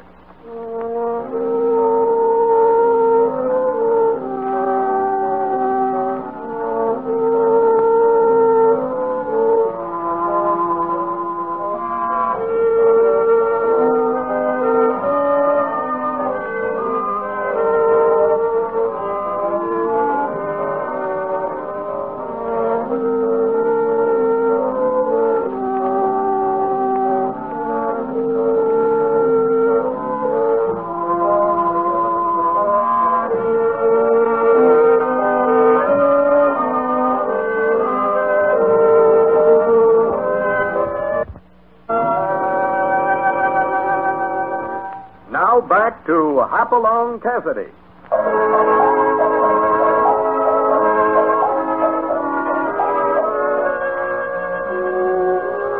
There was a 4-day ride behind them when Hoppy and California pulled into the rough, dirty little town of Indian Spring. And as they walked into the town's rickety hotel, past a poker game to the bar, Hoppy knew that only gold would bring Kit Kirby to a place like this. Jack the better to open. I'll raise you, Ed. I'm good for the limit. How many? How many what? Well, all we got's whiskey, so I don't ask what do you want. I ask how many. And suppose the fellow wants a room for the night. How long are you staying? Does that make any difference? Well, not to me, but might to you. If I was you, I'd ride on to Sawara in the morning. You know, mister, offhand, I'd say you were scared of something. Well, it ain't only me. It's everybody around here. Look, if you're smart, you get right back on that horse of yours. Jerry! Yeah, Luke. You're around here to tend bar, ain't you, Jerry? Sure, Well, Luke. quit your shooting off your mouth and set up them there drinks. Yeah. You hear? Right away, Luke. Jerry the Jackrabbit. Look at him jump. Talking. All the time talking. Any objections? Yeah. Talking can get a man into a heap of trouble, pal. Remember that on your way out of town tomorrow. Okay, boys, this is the money hand. I want to be in at the start. Give me 5 big ones, eh? Gosh, Hoppy, I wouldn't turn my back on hitch and post in this town. Look at that poker game. $20 limit. I'd feel plumb naked here without a 6-gun in his hip. Here comes Jerry. Look, mister, this town's no place for a cowpoke on the loose. Now, take my advice. Ride on to Saguaro. Trail's plain and you'll have a moon. Why Saguaro? They've got the law in Saguaro. Government marshal. You mean there's no law around here? Well, I don't know. Nobody's seen the sheriff since the day before yesterday. Now, that Luke Berry over there, he's a killer. Got the whole town buffaloed. Oh, there's gonna be trouble. I can smell it. Maybe I don't smell as sharp as you, Jerry. You dirty skunk, double-deck me, will you? I'll show you. Get down! I got his gun. Take it easy. You sure got Luke. That was fast going, Doc. I saw him pull a gun on me. It was self-defense. I had to shoot. Well, sure, Doc. Well, I'm still a doctor, and it's my duty to see what I can do for him. Help me get him over to my office. You can come up from behind the bar now, Jerry. Luke? Was it Luke? Why, nobody ever pulled a gun on Luke before. Well, I better get him over to my office fast. I'm afraid it's too late, but I'll do what I can. I'm sure awful concerned about a fella he just shot. Who is that, Jerry? Oh, it's Doc Sheldon. He got a shingle hanging out right across the street. Come on, California. Let's take a look. Look for what, Hoppy? Ain't we already seen enough? This is a funny one. Why are you looking at them cards? Well, this is the dead man's hand, California, and I find it very interesting. This Luke fella sitting here, wasn't he? That's right. And the fellow who shot him was here? Look, what do you say we just forget the cards? Wait a minute, California. Luke said something about the other fellow double-decking him. Pulled his gun first, that right? Well, sounded like that. It was under a table by that time. Take a look at the cards. Luke's got a full house here. The other man held a pair of 10s. Now, why should the guy with the winning hand pull a gun first? Well, maybe he was drunk. Oh, not that drunk. What's on your mind? Oh, just something to think about, that's all. Fix us up at the room, will you? My name's, McKinney. This is California Jones. Looks like we'll be here in Indian Springs for quite a while. Well, it's your funeral. Maybe. Don't you think... And, Jerry, could you tell us where Kit Kirby's wife lives? I'd kind of like to ride out and see her tonight.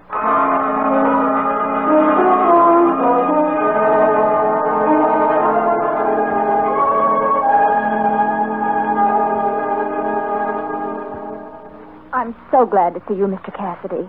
Kit is very close to me, Mrs. Kirby. Oh, we do need help. We're afraid. The whole town's afraid. I've wished 1,000 times Kit hadn't found that gold. Do you think that has something to do with it? It has everything to do with it. The night Joe brought in the first sample, someone broke into the assay office and stole the reports. That's how news of the strike got out. Joe went to Sheriff Underwood, but I guess someone else got there first. How's that? Well, the sheriff seemed afraid to do anything. Then Mr. Starks at Wells Fargo called a protest meeting. He was attacked on the street the next night. Left town after he got a note threatening his family. Well, didn't anyone do anything about it? The editor of the weekly paper tried to. He wrote up the story together with what he knew about the gold strike, but the paper never came out. Well, why not? His office burned to the ground last week, presses and all. That bartender fellow knew what he was talking about. When was Kit's partner shot on the trail? Just before the fire. That's when I knew it was more than I could handle, Mr. Cassidy. Sheriff Underwood promised me he'd do something, but... Yeah, but he left town in a hurry, too. You got any idea who's behind this, Mrs. Kirby? Oh, I thought it was Luke Barry until this afternoon. You heard about the shooting? Yes. I want to give you something, Mr. Cassidy.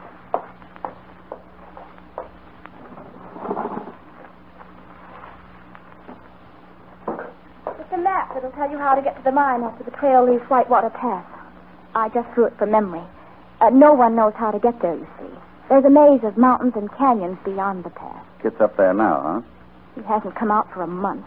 I haven't even seen him in that long. Well, now, isn't it surprising that I got a letter from him dated less than 3 weeks ago? What? I guess I thought maybe he'd sent it out by you. But you say you hadn't seen him. You know, Mrs. Kirby, it's awfully hard to help when you just know half the story. All right. I'll tell you. I did write that letter. But it was only because Kit needs help so desperately. And even if he could get a letter to you, you know how proud he is. He'd never ask anyone for help. I know. He's got more spirit than Topper. That's saying a lot, because Topper's a mighty fine bit of horseflesh. It was wrong of me to sign Kit's name to that letter, I know. But you do understand why I did it. Yes, I do, Mrs. Kirby, but just don't make a practice of it, or somebody else might not understand. Now about Kit. He's afraid he might get the same reception as his partner if he starts down the trail. So he's just sitting tight, huh? Yes, but he has to come out, Mr. Cassidy. It's snowing up there already, and he's almost out of supplies. What about the gold? Well, that's up there, too. Over $40,000 worth of it. And it's got to come out sometime through Indian Spring, Wells Fargo. Tell me, is there anyone in town you know you can trust? Just Doc Sheldon. He's one of Kit's best friends. Oh, I see him coming up the walk now. Mrs. Kirby, we'll be in the next room. Don't tell him we're here. But he's... Please. Oh, all right. Come on, California. Right behind you.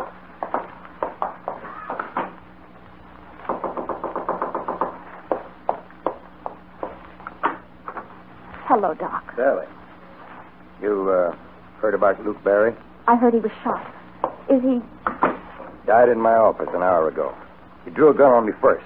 Clear-cut case of self-defense. Half a dozen witnesses. I thought you'd want to know, Sally. Luke told me everything. What do you mean, Doc? He was back of the whole thing. That business at the assay office. The fire, all of it. Sally, honey, I think we're out of the woods now. The reign of terror is over. I'm not so sure. You still think Luke was working for someone else? Oh, I don't know, Doc. It's been such a nightmare I can't think anymore. You've got to think, Sally. That Kit. He's got to get out of the mountains before the snow bottles him up. Any news on the sheriff? Haven't heard. I think he's gone to Saguaro for the marshal. Take a look out the window there. What? That sky. Snow could hit those mountains again tonight. It doesn't make sense, Sally. We've got to go up there and get Kit out. I told you I arranged with the sheriff, Doc. I tell you, this secrecy business is only hurting Kit. Winter doesn't wait for anyone. All right, Doc. If the sheriff isn't back by tomorrow morning, I'll take you up. That's better, Sally. Now you're being sensible. I'll be here tomorrow morning at sunup. Yes, Doc, I'll be ready. Good night, Sally. Good night.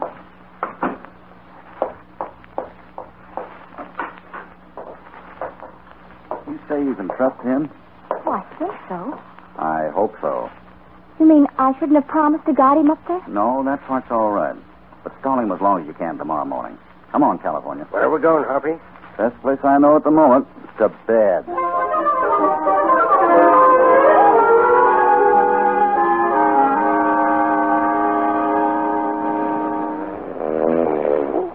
California. California, wake up. No. California. No, thank you, ma'am. No more meatballs. I get all roast turkey I can eat. Always thinking of food. California. Hoppy, Hoppy, what time is it? Why, Get your britches on. It's dark. What, why... Get your britches on. I got an idea. Great time to get ideas, Hoppy. Run me ragged all day, ducking lead in the barroom. And ain't got the decency Hurry up. Can't find my boots. Maybe my eyes are still closed. Never mind the boots, just the britches. You ready? Yeah, but, Come on. What's got into you, Hoppy? What time in the morning is it anyway? It's 4 o'clock. Now be very quiet and follow me. Right down the stairway into the barroom. What is this? I want to try a little experiment. I give up. I'm going to get me a nice, quiet job in a truck wagon somewhere. Getting up at 4 in the morning to do experiments. When a man works as hard as I do, Hoppy, he needs his 40 winch. Here we are. This is the table. What table? Where the boys were playing poker this afternoon. Now, you sit there. That's it. And I'll sit here facing you with the bar at my back. Now, you're Luke Barry, and you're holding the high hand. But for some reason or other, you tell me I'm double-decking and drawing me. What kind Wait a minute. Oh, I'm a long-suffering critter. Why, Go ahead. Go on, Hoppy. I'm Luke Barry. You shoot once and miss. Then we trade shots. You miss again. I don't. Then I fire 2 more, and it's over. Now we can go back to bed? I don't get it, California. You missed me twice. What happened to your bullets? Look, not a mark on the bar. If you shot high, you'd have busted that mirror behind it into 1,000,000 pieces. Wait a minute, Hoppy. You mean them shots were, Hoppy, where'd you run to? Under the table. Come on down and help me look. Oh, what you looking for? Now, let's see now. If it weren't so mighty dark, I'd help you find it. But, that is, if I knew what it was, of course. Ah, here we are. I thought Doc Sheldon was pretty hasty packing Luke Barry off to his office. What you got? There was no killing here this afternoon. That was a put-up job to make Sally Kirby think Luke is dead.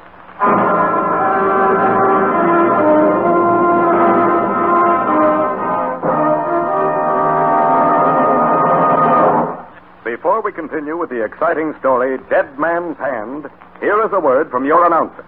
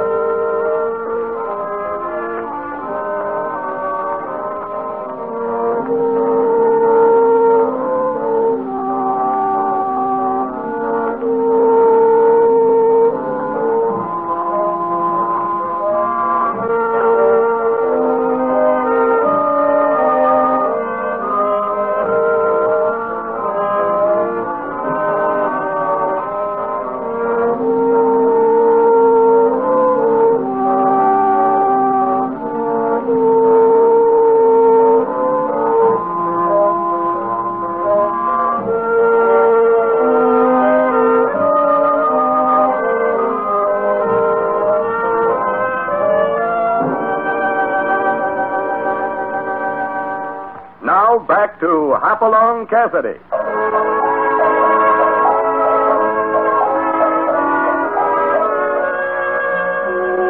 Hoppy and California have been in a lot of strange places at some very odd hours.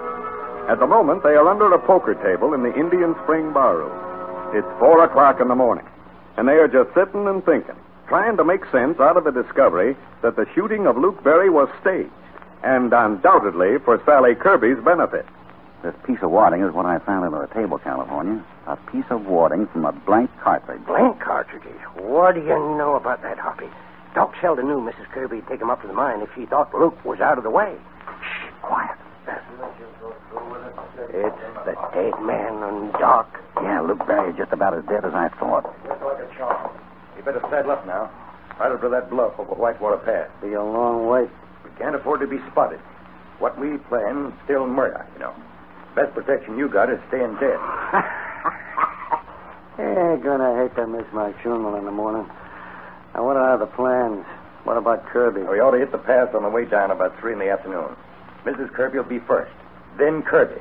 Remember that. Number 2 is Kirby. I'll bring up the rear after the pack mules. You won't be able to tell who's who at that distance. So draw your bead on number 2. And don't miss. I didn't miss before, did I? He talked after you left him. I didn't like that. Yeah, don't worry. Kirby won't talk. And remember, I got to get out of this clean. Everything depends on that when the boss files for Kirby's claim. I'll see you in 6 weeks in Santa Fe. All right. And remember, I want you on your way to Whitewater Pass before sunup. Understand? Suppose you leave that to me. Why, them dirty double-crossing skunks. Let's go after them, Hoppy. Not so fast, California. But, Hoppy, they'll get Kirby as he comes down that trail. Well, if we grab these 2 right now, the boss they mentioned in Santa Fe will send somebody else after Kit. The only way to settle this right is to find out who's behind it all. So we'll just have to play along. Well, it's against my instincts, but doggone, Hoppy, you always seem to know best. It gets downright monotonous. You trying to flatter me? Come on. It's almost daybreak, and we got to hurry up and spruce up a bit. Huh? Well, don't folks always dress up to go to a funeral? Funeral? Hoppy, you mean... Yes, sir. Luke Barry's last rites. And I have a hunch we're going to find it mighty interesting.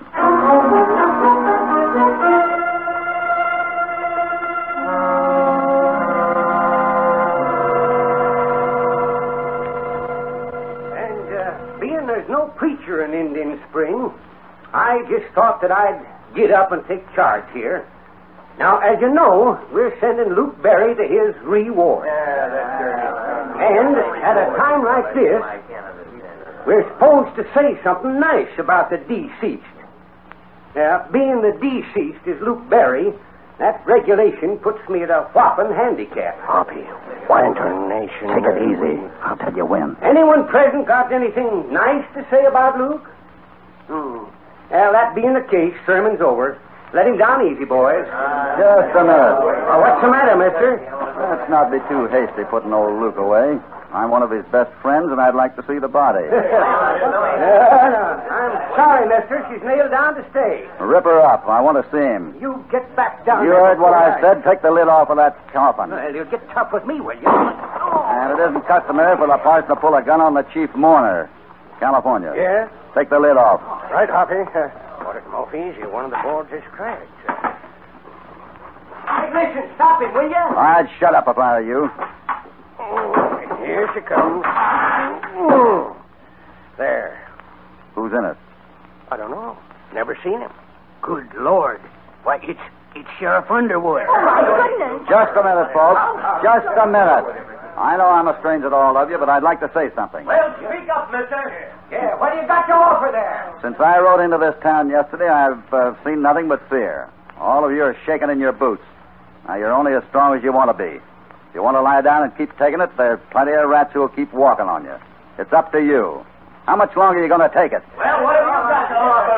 Okay, mister, we're listening. All right, you got a jail in town. I saw it. Put the parson here inside it, and I'll have another one for you by nightfall. Come on, California. We got a job to do and do fast. It's all right.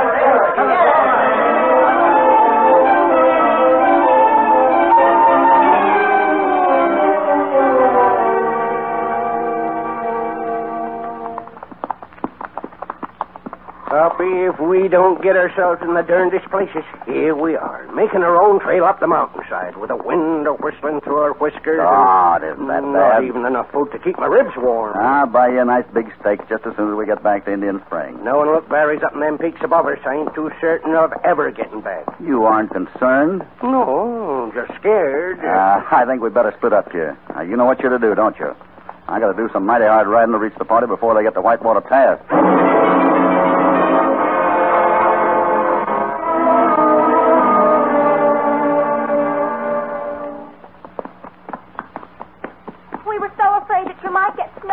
Kit. It's been a long ways up there, Sally. Seems good to be headed down this trail. There's nothing to be afraid of now, Kit. Luke Barry is dead. Oh, is that someone coming up? Well, it's Mr. Cassidy. Hello there. Hop along! Say, what are you doing here? Oh, Topper needed a little exercise. How are you, kid? Oh, golly, it's good to see you, Hoppy. Hey, wait till you hear about my gold strike. We've had a fine trip, Mr. Cassidy. Doc Sheldon's been keeping a sharp lookout. Oh, have you two met? Mr. Cassidy's an old friend of Kit's, Doc. No, we haven't met. Howdy, Doc. Guess maybe I'll ride back to the end of the line and join you, if you don't mind. Maybe I can help you watch for any danger. No, I don't know what... Mrs. Kirby, when we round this next bend, we'll be in Whitewater Pass. Can you make your horse stumble and not hurt yourself? I don't understand. Please don't ask questions. Just do as I say. All right. Now, I'll go back there behind the dock, and we'll be on our way. All right, get on! Well, I don't know what your idea is in coming up to meet us, Cassidy. I can tell you that I'm here to protect Chip. Then we have a lot in common, Doc. Well, just don't try. Oh, Sally! Sally, are you all right? Oh, yes, Kit, my horse just stumbled. What's the matter up there? Sally, if your horse is tired, why don't you come back here with me and let Kit lead the way? All right, Mr. Cassidy. Well, what's the matter That's a good idea. There. Now we'll ride through Whitewater Pass this way. Kit first, Doc second. Now, wait. Sally third, and I'll bring up the rear. All right, let's get going. But Cassidy, I don't think we should ride this way. Kit's out front. He's exposed to everything. I'll change places with him. I wouldn't if I were you, Doc. I have my gun handy in case of any emergency. Cassidy, I can't ride here. I'm sick, I tell you. Mountain sickness. And there's nothing like a good ride to cure mountain sickness, Doc. Especially in number 2 spot. Wouldn't be surprised if you never got sick again. After today. Hoppy, that was a shot. What do you know? Someone's out shooting coyotes. Oh, what can we do? Leave this to me, Sally. Keep your places in line. Cassidy, please. Who's your boss in Santa Fe, Doc? There's no one. He's running the whole play up here, isn't he? After Kit's mine. Bound to get it no matter who he has to kill first. I tell you, I don't know, Cassidy. Listen, Luke Barrett's up there. He's shooting at me because I'm riding second. Sure, you put him there, and he's going to keep shooting till you talk. Luke Barry, but I thought he was dead. Too bad, Doc. That was a good hat. Look at her float down the gorge. Stop him. I'll talk, Cassidy. I'll talk. Luke, stop. Stop shooting at me.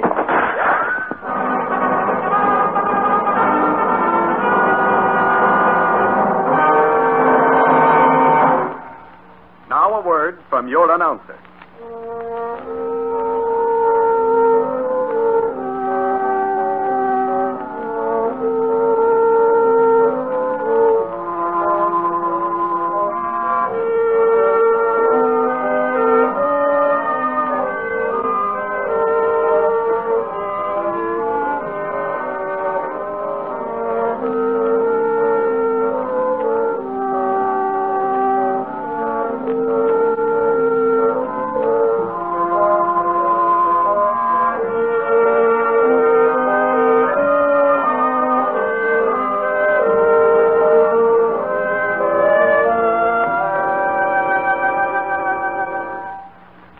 Back to Hopalong Cassidy.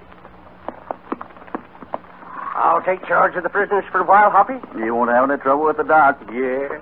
And it's surprising how a tap in the head will tame a fellow like Luke Barry here. So you were in on this too, California. It all came so suddenly, I don't even know what happened. Well, you see, kids, California and I knew that Luke would be up on that peak above Whitewater Pass. So when I rode up the trail to meet you, California kind of sneaked up on Luke and took over the job. Like taking candy from a baby. Okay. Then it wasn't Luke shooting at us at all. It was... That's right, it was California. But the doc thought it was Luke. And he had instructed Luke to kill whoever was in number 2 position. Why, that's where I had been riding. Oh, Kid. And with the bullets whizzing past him, the doc just sang like a bird. And now we know about the whole crooked mining outfit in Santa Fe. Good old Doc. He just needed a little persuasion. That's right. Hey, by the way, there's something I forgot to compliment you on, California. Yeah? I'm blushing already. What is it? That shooting in Whitewater Pass. Brother, when you shoot to miss, you sure don't leave much room to spare. Miss? Did you tell me to miss him? Lordy, Hoppy, I was trying all the time to hit him.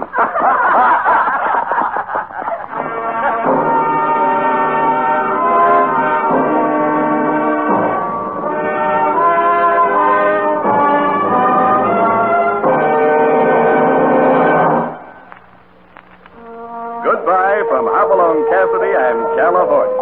Another job is done and they're heading back to the Bar 20.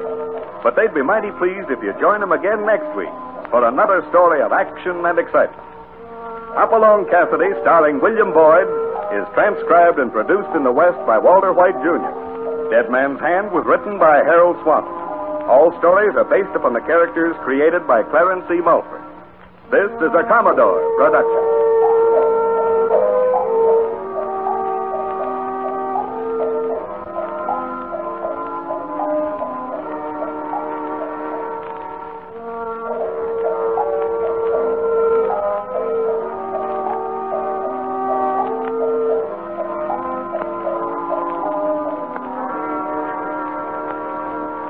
Life with Luigi. I just love this show.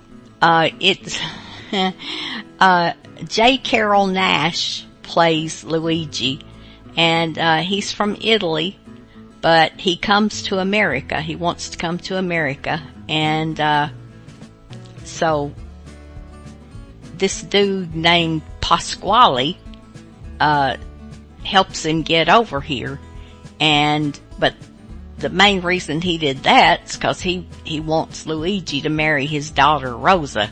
And so he's always trying to bluff him into that. But, it never happens. But what it really is about is, each show, Luigi is writing a letter to his mama telling him what's been going on.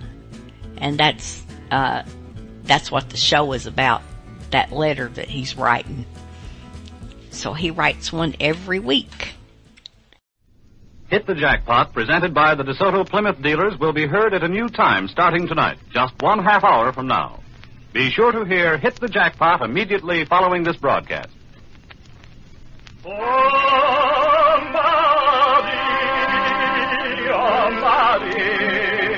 Quando suona perso per te.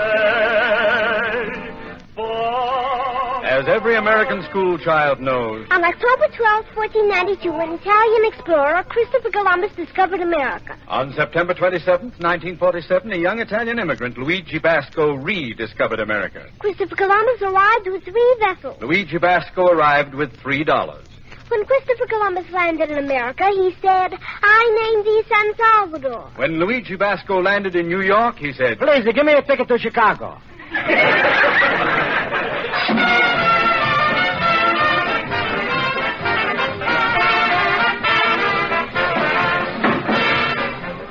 And so we invite you to Chicago's Little Italy for a new comedy, Life with Luigi, the story of an immigrant created by Cy Howard and starring J. Carrol Naish.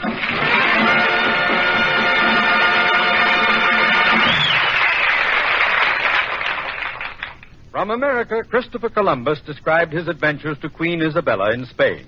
From Chicago, Luigi Basco describes his adventures to Mama Basco in Italy.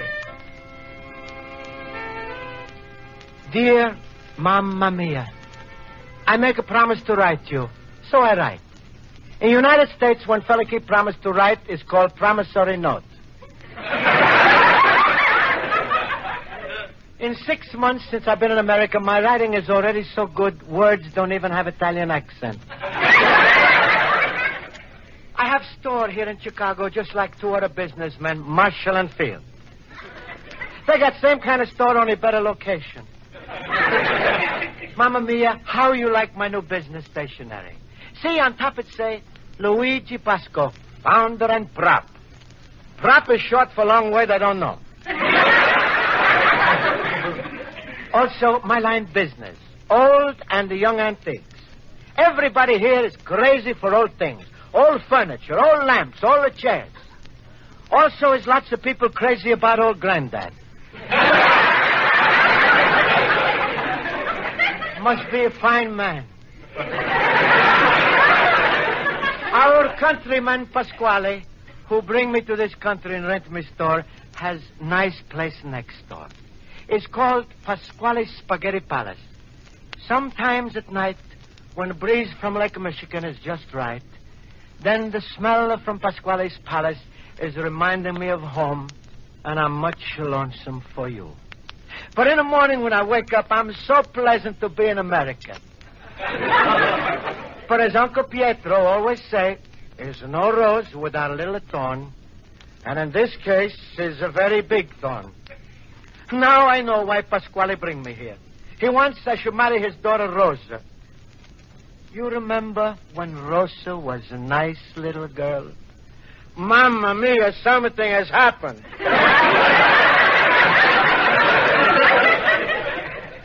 You know the bull Uncle Pietro has? Well, go in the pasture, look at the bull, take off the horns. That's the Rosa. But outside the Rosa, America is fine, and there's plenty business here. It's so good that I hire me a little 12-year-old bambino who lives with me, Jimmy O'Connor. He dusts the furniture, he washes the windows, he sweep out the store. This in America is called general manager. To show you how good business is, only this morning he said to me, Mr. Luigi, let's face it, we're in a hole. But that's fine. Then why you upset, Jimmy? What's fine about it? In America, when things is good, then you in a groove, huh? Yeah. Hole is a bigger groove, so everything's fine. But, boss, business is terrible. Take a look at the books. That tells the story. Okay. Here is one page of money going out. Here's another page, money coming in. That's the trouble, Jimmy. Money coming in and money going out. If only she could stand still, we could grab her. How much we got in the cash box? $2.87. How much I owe Pasquale for rent? $40. Isn't no come out even. That's too bad for Pasquale. It's too bad for you, because if you don't pay him the rent, he's got a right to kick you out. Not in America. This is free country. There's a free speech, there's a free press. But not free rent. You gotta pay him. Oh, Jimmy, I work so hard for this place. I have all my beautiful statues. What I do? I got a suggestion, but I don't think you like it. Anything, Jimmy. You're a smart American boy. Anything. I'm a drowning. I'm a grabbing at straws. I'm a drowning. Okay. Marry Rosa. Okay, I drown. But, Mr. Luigi, after all, as man to man, a fella's gotta get married sometime. If Rosa is the last woman on the face of the earth, then I'd rather marry the face of the earth. Okay, Mr. Luigi. I've got another suggestion. Anything, Jimmy. I listen to anything. Okay. Sell one of your statues. Sure I sell. Why do you think I'm in business? Well, that's what you say, but as soon as somebody comes in to buy something, you discourage them. I don't discourage. I only say not for sale. Last week we could have sold that one of General Grant. I never sell a president of the United States. You won't even sell Robert E. Lee. He's a nice man, Mr. Lee. Poor fella picked the wrong side, so why I sell him? You know, you got 18 Abraham Lincolns. 19. I buy another one yesterday. Mr. Luigi, I know how we can clear up all our debts and pay the rent. How? Just sell one statue. George Washington. George Washington? Founder and prop of our country, I never sell him. If you don't sell something, Mr. Luigi, you... Never sell this statue of Washington. I bring him with me from old country. His only copy of Horace Greeno's statue made in 1833 in Florence, Italy. If it's that good, put him in the window. It'll attract customers. Okay, Jimmy. Make you feel better, I put Washington in the window. Okay, George. Up you go in the window. Don't worry, George. I put you way in the back. They never see you. Jimmy, you just come from school. You must be hungry. You go back in the kitchen. Eat a little lunch. Okay, boss. He's a nice boy, Mr. Washington. Only he don't understand us. Don't worry. I don't sell you. When Jimmy go back to school, I take you out of the window. I put in Coolidge.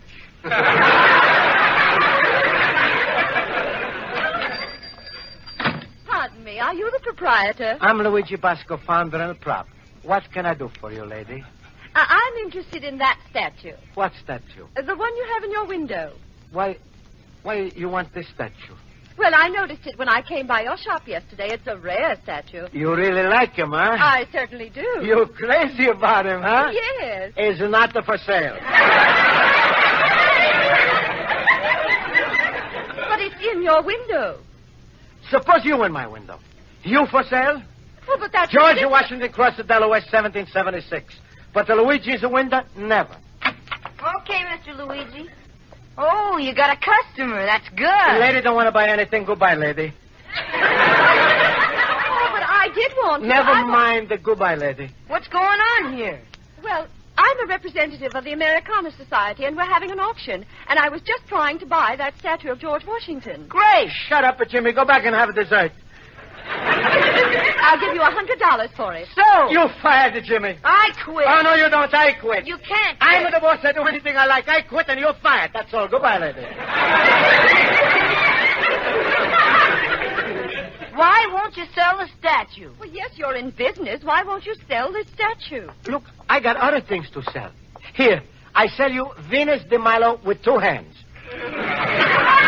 No, the Americana Society is only interested in historical statues. Statues? Here, lady, I give you 2 General MacArthur's free. Please, it's It's Washington I want. But I cannot sell the father of our country. Mr. Luigi, if you don't sell something, you won't be able to pay the rent to Pasquale. And you'll have to marry Rosa. Well, all right. I'm stuck. Either way, you break my heart. I take George Washington in the back. I wrap him up with my own hands. Well, George, I gotta sell you. What I do? If I don't sell, I don't pay the rent, I get pushed out. Well, that's all right, maybe. But then I gotta marry Rosa. If you ever see her, George, you don't blame me.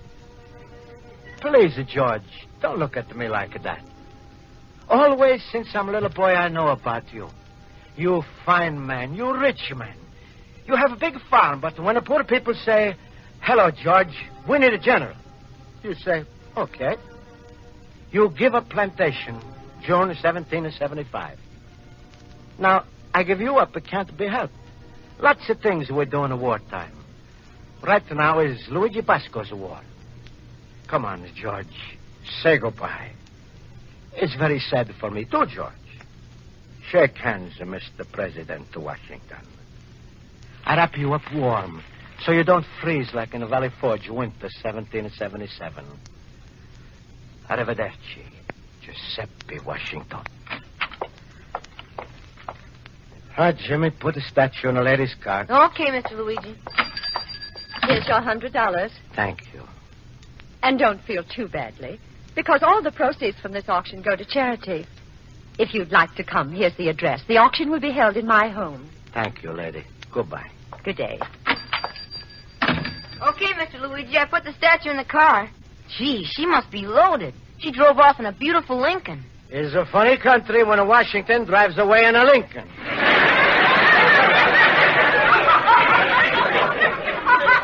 What are you going to do with that dough? Put him under the mattress. Someday, someone will come in here and steal you and the mattress. Not in Chicago.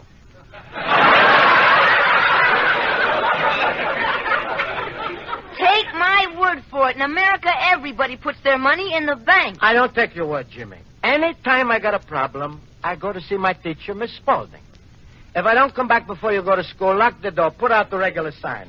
Back sooner, maybe longer. Please don't wait. America, I love you. You like a papa to me. From ocean.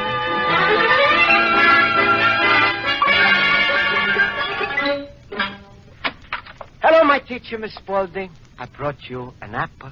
Thank you, Luigi. I'll be with you as soon as I finish talking to Mary. I wait. Now, Mary. Yes, Miss Spaulding? I was very surprised this morning when you didn't know who invented the electric light. Well, I haven't I'm had that surprised, too, at the little bambino. Everybody ought to know who invented the electric light. You see, Mary, here's a man who's only been in this country for 6 months, and he knows. Go on, Luigi. Tell her who invented the electric light. Marconi.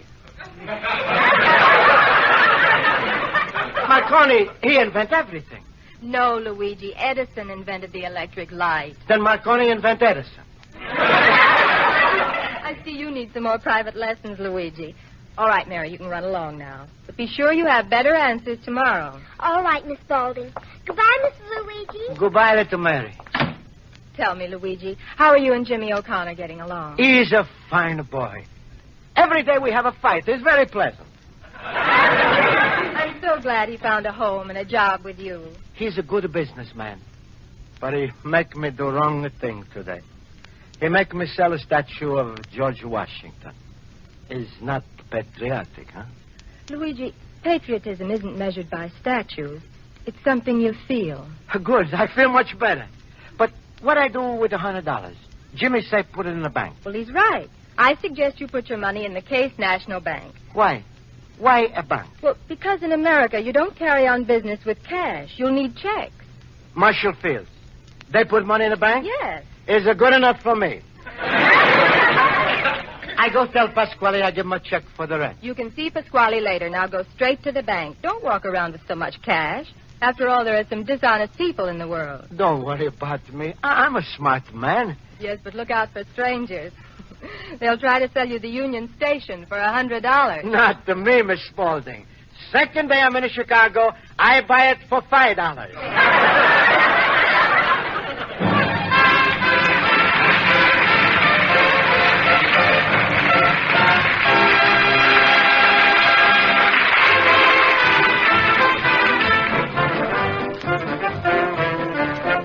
For the second act of Luigi Basco's adventures in Chicago, we look over Mama Basco's shoulder as she turns to page 2 of the letter from her son, Luigi. So, Mamma Mia, 6 months in this country, and I'm partner with Marshall Enfield. But as Uncle Pietro always say, every cloud she has a silver lining. For me, there's no silver lining because I'm looking into gold teeth of our countryman, Pasquale, who's smiling at me like a cat. Luigi, my friend. Hello, Luigi. Hello. Hello, Pasquale. What's the matter with you? I'm your countryman. Why are you passing my place without coming in? Have a glass of wine. I'm in a hurry now. Wait a minute, Luigi, my friend. Please, you're breaking my arm. Somebody's been asking for you. If it's who I think it is, goodbye. Come in, Luigi, just for a minute. I'm going to the bank, get a check, pay you the rent. Forget the business. I'm no worry about the rent. You're like a son to me. I bring you from the older country. Why? You don't know either? Listen to me, Luigi. I bring you here to marry Rosa. Now come inside, stupid. You calling me Papa? Rosa, my little bambino. Look, Luigi's here. Hello. That's in a way to say hello to bachelor man, to say hello nicer. Hello, Luigi. Hello, Rosa. That's a nice conversation you two just had. You both are made for each other. It's a perfect combination. Okay, Rosa, go back to the kitchen, help your mama. Papa's going to take care of your future.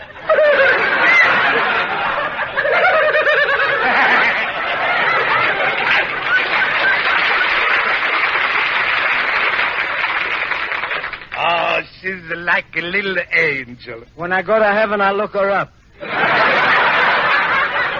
Luigi, I got a surprise for you. Next Sunday, how you like to go with me to a wedding? Who's getting married? You are. Then you will be my son. What do you say? Goodbye, Papa. Oh, Luigi, Rose is a big, but she's a wonderful girl. She's had such a nice, comfortable lap. You sit there, read the paper, smoke a pipe, drink a wine. What do you say? I want a wife and not a upholstered chair. Is this your last word, my son? Yes. Your very last word? Yes. You positive, absolutely sure? Yes. Where's my rent money? I throw you off the street. Pasquale, I got the rent money. I go to the bank now. I give you a check. Luigi, I don't know from a check. So you here, I'm here, the money's here. Transaction. Pasquale, you don't understand. You like a greenhorn. Oh, shut up. I'm here 26 years. Don't get excited. I explain to you. See, here is $40 rent. I take. You impatient. Take 'em slow. First, I take money to bank. You going to pay my rent to the bank? No. Miss Spaulding, she explained to me. I explained to you. All right. I take this money to bank. You take this money to bank. They take money from me. They take this money from you. They deposit. They deposit. They give me checkbook. They give you checkbook. I take one check. You take one check. I write. You write. Pay to order Pasquale Spaghetti Palace $40 and no cents. Pay to order Pasquale's Spaghetti Palace $40 and no cents. I bring you check. You bring me check. You make a big cross on the back. I make a big cross on the back. Then you go to bank. Then I go to bank. You stand on line. I stand on the line. You tell fella you want the money. I tell the fella I want the money. He give you $40. He give me $40. It's very simple. Everybody's happy, see? See. It's very simple. Everybody. I'm not happy. Money's right here on the table. Now give me. No. I tell you this once more. I take money to bank. You take the money to the bank. They take the money from me. They take the money from you. They deposit. They deposit. They give me a check. We give you a check. I take one check. You take one check. I write. You're right. Pay to order Pasquale Spaghetti Palace for $40.00. Pay to order Pasquale's Spaghetti Palace of $40.00. I bring you a check. You bring me a check. You make a big cross on the back. I make a bigger cross on the back. Then you go to bank. Then I go to bank. You stand on line. I stand on a line. You tell the fella you want the money. I tell the fella I want the money. He give you $40. He give me $40. What's simpler? Pay me my money. I don't want to. Wait. I explain you once more. I take the money to bank. Please, Luigi. I've been to the bank twice. I'm tired. Give me my money. Wait. Once more, I explain. I go to the bank. You go to the bank. They take the money from me. They take the money from you. They deposit.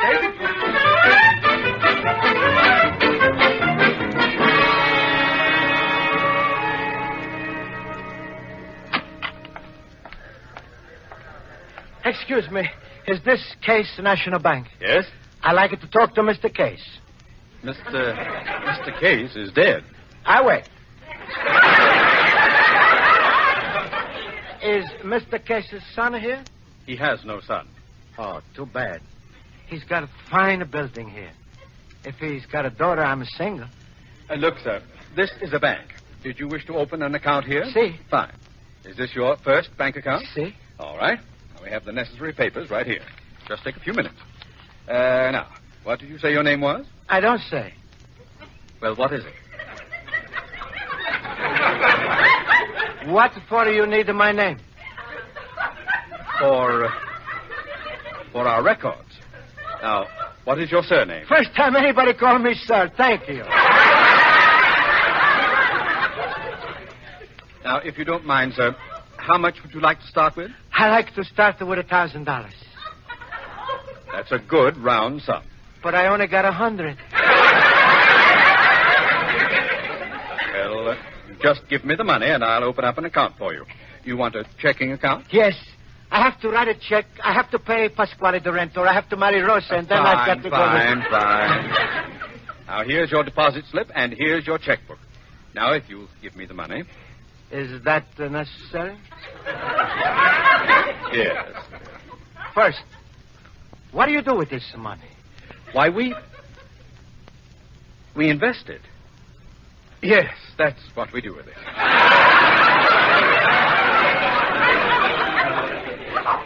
Where you invest it? Where? Why, we...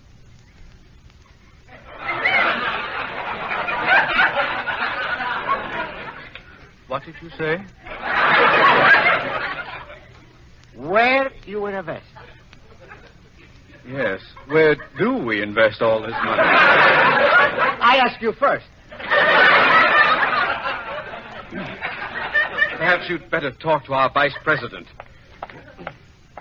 Mr. Thurston, would you help me here with the problem? Certainly, Parker. There's a person here who wants to open an account. Parker, I must leave in a few minutes, sir. Can't you take care of it? Sir, he wants to know what we do with our money. What? Well, that's a ridiculous question. I agree with you, sir, but what do we do with our money? Why, we invest it. But where? Where? Yes. Where? Go back to your cage, Parker. I'll handle this myself. How do you do, sir? My name is Mr. Thurston. I'm vice president of this bank. Ordinarily, I don't handle matters such as this, but I've always had a slogan. The small depositor of today is the big depositor of tomorrow. Then I come back tomorrow. No, I don't mean it that way. Now, sir, you want to know what we do with our money. See is important. Is first the $100 I ever had. Yes, I understand your feelings. This is what we do with your $100. We buy railroads, telephone companies, light and power, public utilities, streetcars, real estate, and government bonds. Satisfied? Seems like a lot for $100. Well, let me try another approach. What business are you in? Antique business. All right.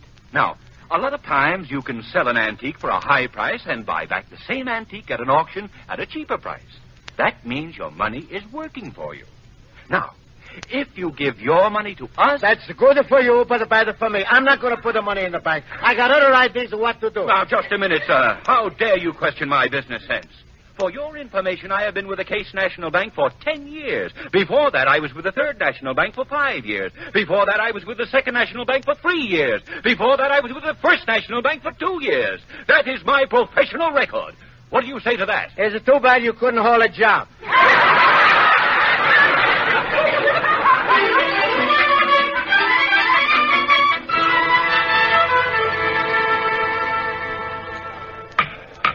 Ladies and gentlemen, the next item for auction is this statue of George Washington, which came... From Luigi Basco's window, 21 North Halstead Street, open night and day. Oh, hello, Mr. Basco. We're just auctioning off your George Washington. Good, is main reason I come. Yes, well, now, ladies and gentlemen, let's start the bidding.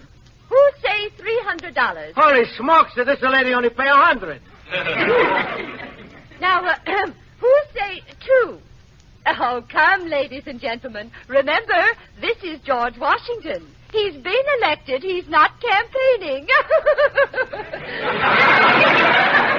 Now, who starts the ball rolling? $25. $25 is insult. Well, I think Mr. Basco's right.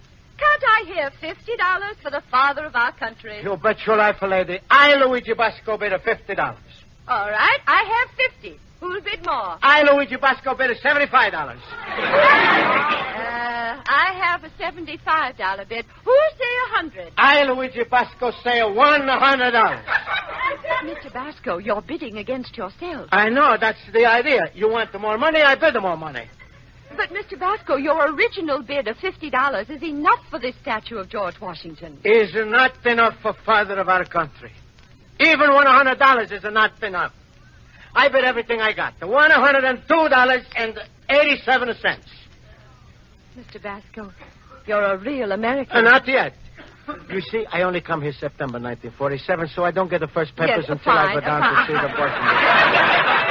Yes, I understand.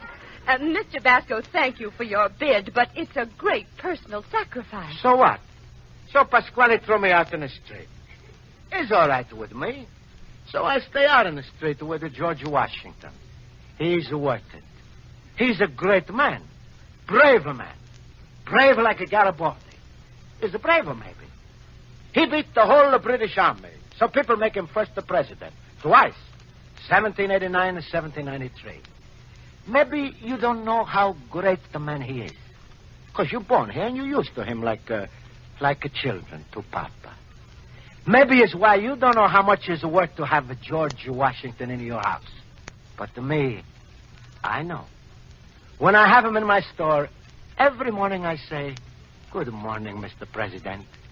And every night I say, "Sleep good, Mr. President." Fine country, America. That's the way I, Luigi Basco, bid $102.87. Thank you, Mr. Basco. The bid is $102.87. Going once? Going twice? $1,000. $1,000 bid by Mr. Thurston of the Case National Bank. $1,000. Are there any other bids? Mrs. Wells, I got no money now. I work harder next year. Maybe you take the little money I got. I give you the rest on an installment plan. Well, I'm sorry. We must have cash. 1,000 once? Twice? 3 times. So to Mr. Thurston. Mamma mia, my statue. Where do you want the statue delivered, Mr. Thurston? 21 North Halstead Street. Mr.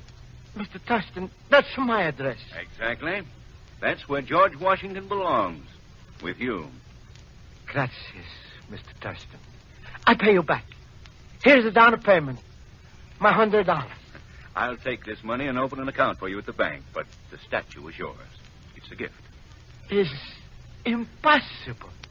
In America, Mr. Basco, everything is possible.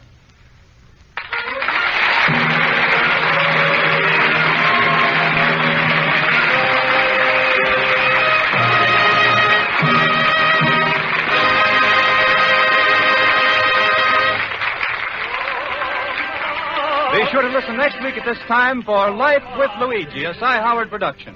This is CBS, the Columbia Broadcasting. You know, I'm not a real big sci-fi fan. I don't do a lot of the space things, but yet there's some I do. But now when it comes to old-time radio, I love the X-1 things.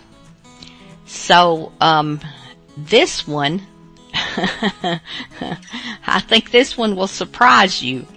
And I'm not going to say too much about it. It's called Coffin Cure. So, we'll see if it hits you like it hit me.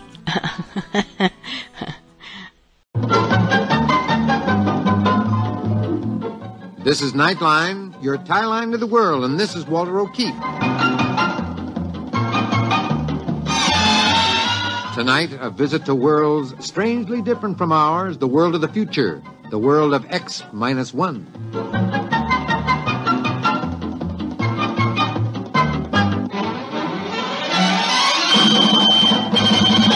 Now, here is the future, X-1. Countdown for blast off. X-5, 4, 3, 2, X-1, fire.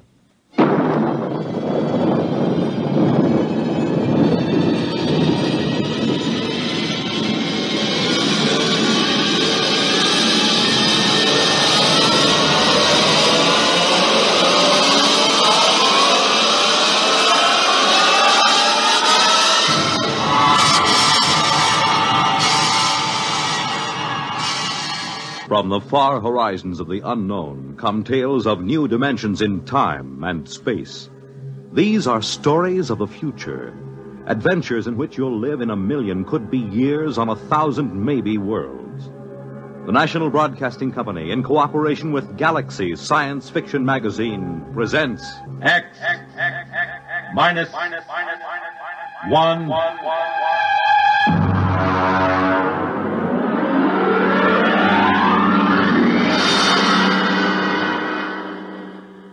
Tonight, The Coffin Cure by Alan Norse. But first, hear this. The scene of America's first Thanksgiving celebration. The top Big Ten football game of the day.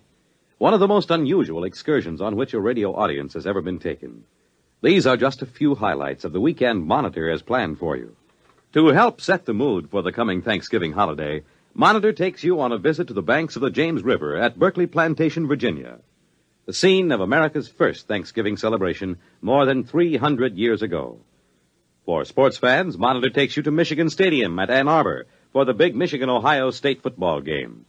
And for everybody, a most unusual listening experience as Monitor takes you behind the walls of Leavenworth Penitentiary. You'll learn of this famous prison's operation from Warden C.H. Looney.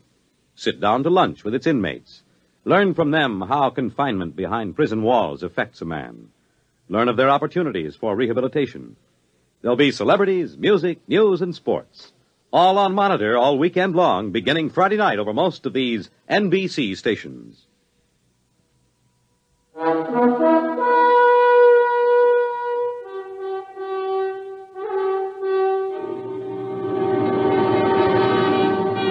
Now, X-1 and tonight's story, The Coffin Cure.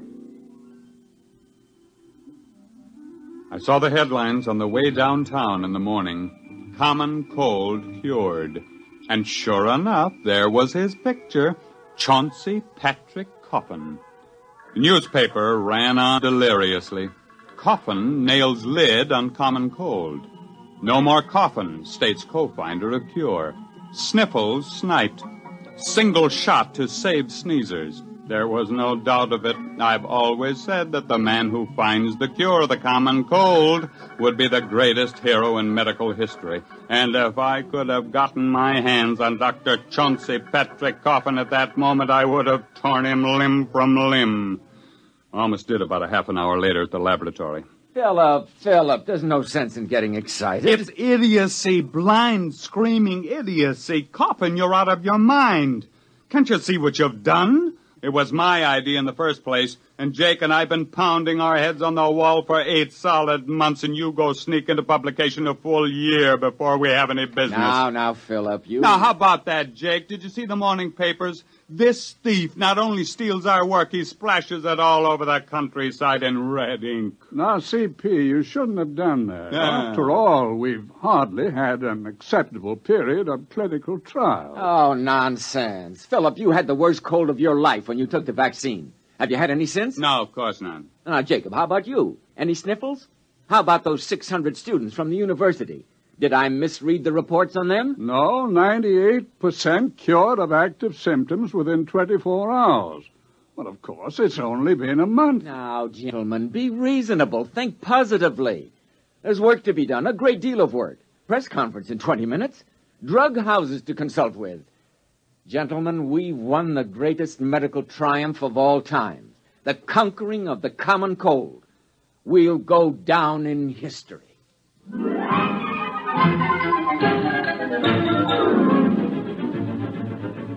He was right on that point, at least. We did go down in history. Of course, it was the biggest story of the year. In medical circles, it was called the Coffin Multicentric Upper Respiratory Virus Inhibiting Vaccine. Newspapers just called it the Coffin Cure. The men from the government bureaus came first, and then 17 pharmaceutical houses descended with production plans, cost estimates, colorful graphs. One laboratory promised a vaccine in 10 days. Another guaranteed it in a week. The first actually appeared in 3 weeks and 2 days to be soaked up in 2 hours by a thirsty sponge of cold, weary humanity.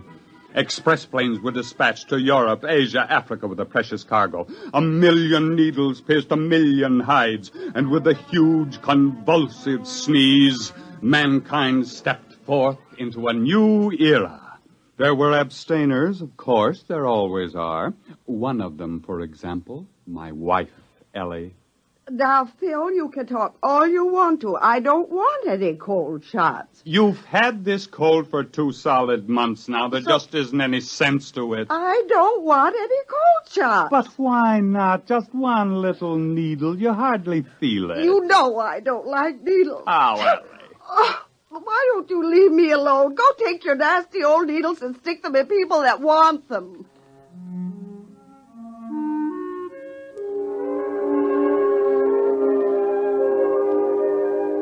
I woke up once that night and listened to a parade of sneezes from Ellie. I rolled over and frowned to myself. It was ignominious in a way. The wife of one of the cold cure discoverers was refusing the fruit of all those months of work. When I woke up in the morning, I thought I was suffocating. Hey, Ellie! Ellie! I'm choking! Ellie! What did you do? Hey, what's burning? Hey, Ellie!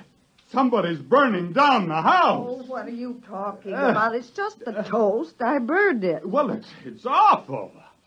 What's happened here? I'm making breakfast. But, don't you smell it? Of course not. It's just bacon and eggs and toast. Oh, you mean you don't smell anything strange? I don't smell anything, period, with this cold. But, say, did you put on fresh perfume this morning? Before breakfast? Don't be ridiculous. Not even a drop? Not one drop.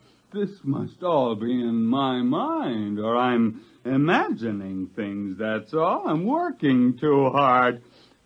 Say, wait a minute.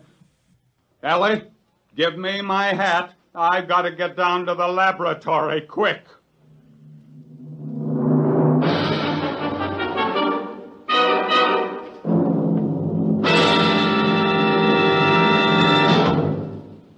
You're listening to The Coffin Cure, tonight's attraction on X-1. 11 million victims, adults and children alike, beg you to break the grip of the crippler, arthritis. Advances in medical science have made possible the cure of many diseases, but further research is necessary to break this grip. to find the cause and the cure for man's oldest, most crippling disease. Let's give arthritics a chance. Help relieve their suffering now, and help find the cure that will end this terrible disease for all time. Your contributions will support a double-barreled attack on arthritis, a fight in which more research and better treatment are brought to bear on one of the great menaces to our nation's health. Please join the campaign to destroy arthritis, to break the grip of the crippler. You can do your part. Please give to your local arthritis fund.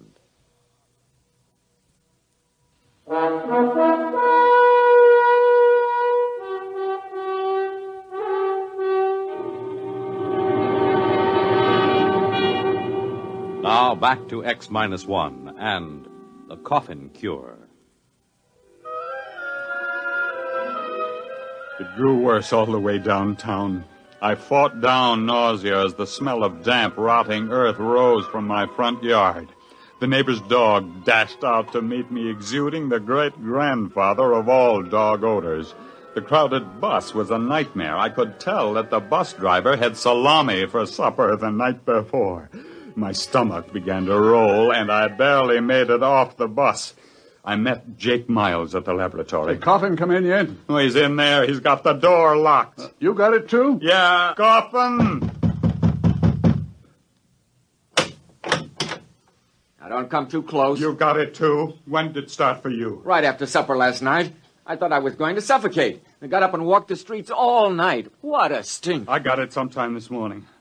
But I don't understand. Nobody else seemed to notice anything. You forget something. We were the first 3 to take the coffin cure, remember? You and me and Jake 2 months ago. But what's happened? Those foul smells everywhere.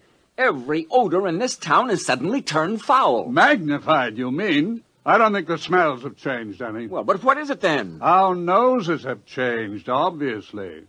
Look at our experimental dogs. They never had colds, and they practically lived by their noses. Other animals all depended on their sense of smell for survival. They don't get colds either. The multicentric virus hits primates only, and it reaches the fullest power in man alone. But I don't get it. Why should it smell this way? I haven't had a cold in ages. Of course not. That's just the point. Look, why do we have any sense of smell at all? Because we have tiny nerve endings in the mucous membranes of our noses and throats. But we've always had the virus living there. Cold or no cold, it's always been there, except now, after the coffin cure. We got rid of the virus, remember? And now, for the first time, those nerve endings in our noses are just beginning to function. You mean you think it'll get worse? And worse, and still worse. Now, we're all in this together, Phil. It was your idea in the first place. You said so yourself. You can't leave me now. You can't. You can. You better answer your phone. Hello. I'm busy, and I can't see anyone, and I can't... What? Oh. What is it? There's a line of students outside the building. They're waiting to see me. Oh, Jake, Phil, they'll hang me. You've got to help me. Send down to the freezer and get all the live cold virus we can find. Get us some inoculated monkeys and a few dozen dogs. But you've got to help me. You've got to help me. And stop sniveling. You're the big publicity man around here. You're going to handle the screaming masses, whether you like it or not. We've got to find out how to catch the common cold again if we have to die trying.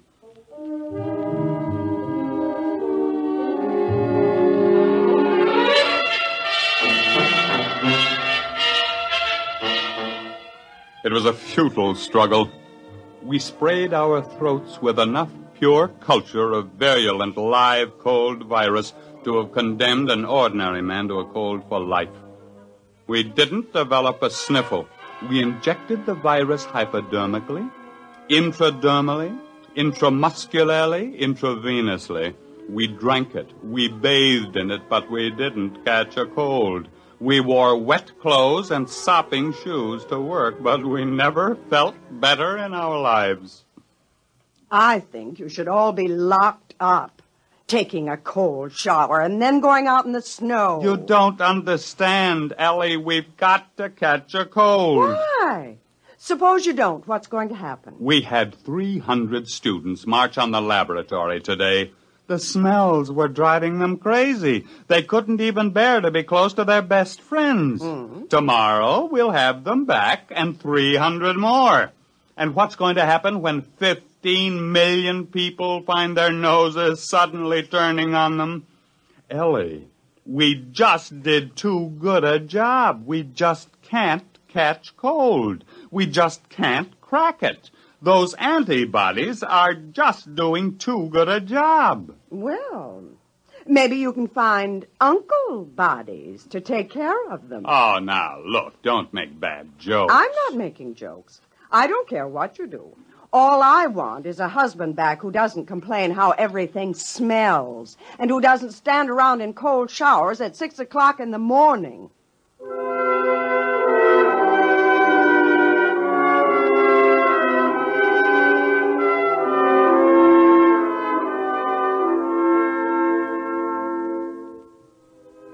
In the morning, Jake, Coffin, and I had a conference in the lab.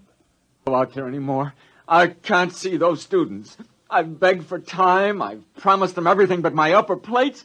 I can't face them again. I just can't. We only have a few days left. There were 15 million antivirus shots given in the past 3 months, at least.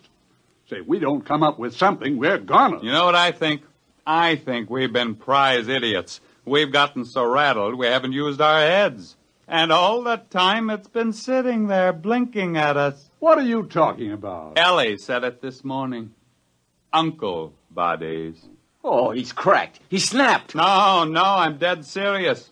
How many of those students do you think you can corral to help us? 600. They're out there in the street right now, a blood-seeking mob howling for a lynching. All right, I want them in here, and I want some monkeys. Monkeys with colds. The worse ones, the better. Say, do you have any idea what you're doing? Not in the least, except that it's never been done before, but maybe it's time we tried following our noses for a while.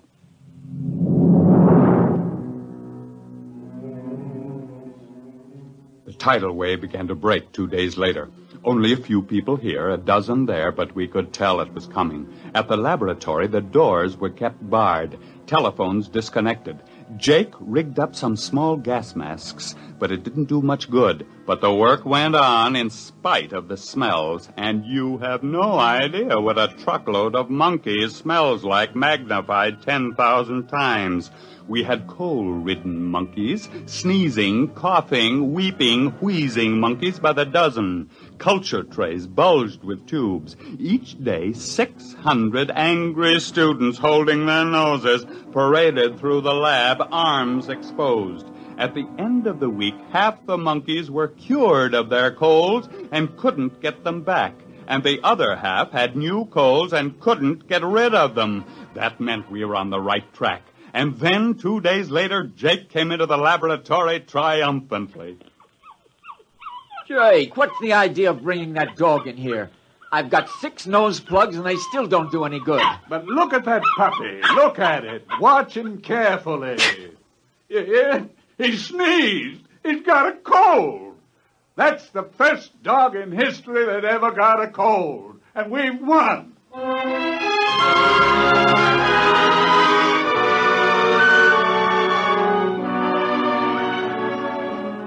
I was the first volunteer. We injected the new serum in my arm and sat back and waited. We were still waiting 3 days later.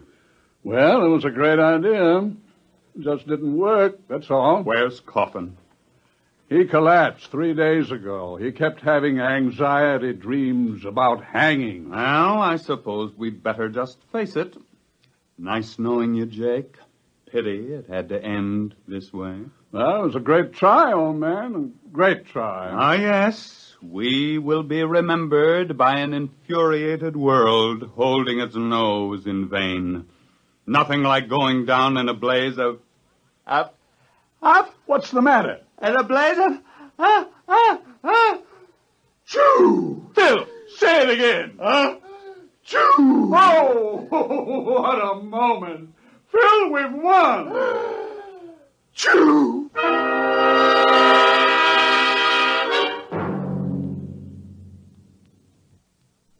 Now, just keep your feet in this warm bath, Phil. And drink plenty of hot lemon juice. You'll be all right. You see, it was your idea. The uncle bodies.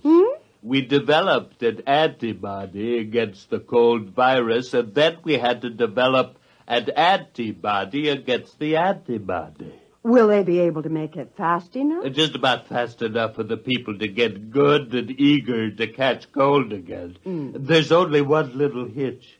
Hitch? The stuff we made does a real good job, just a little too good.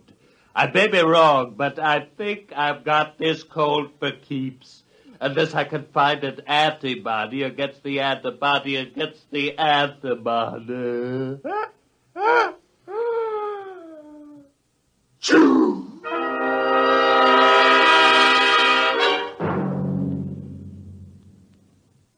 Fred Collins again, and I'll have another word about X-1 in a moment.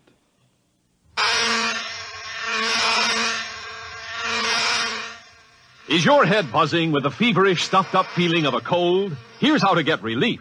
Every second someone takes it for the miseries of a cold. Bromoquinine brand cold tablets.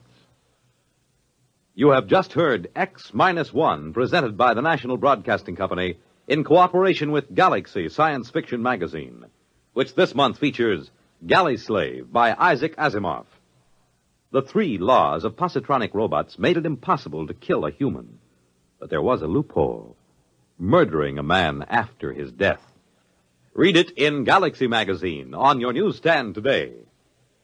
X-1 has brought you The Coffin Cure, a story written by Alan Norse and adapted for radio by Ernest Kenoy.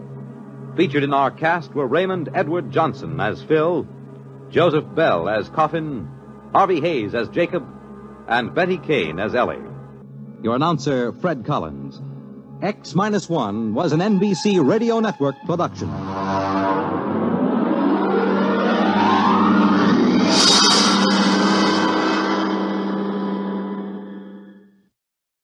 There's excitement in the air at night, and Nightline brings it to you.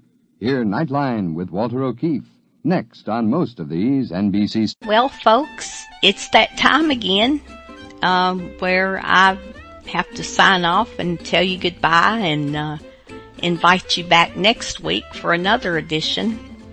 And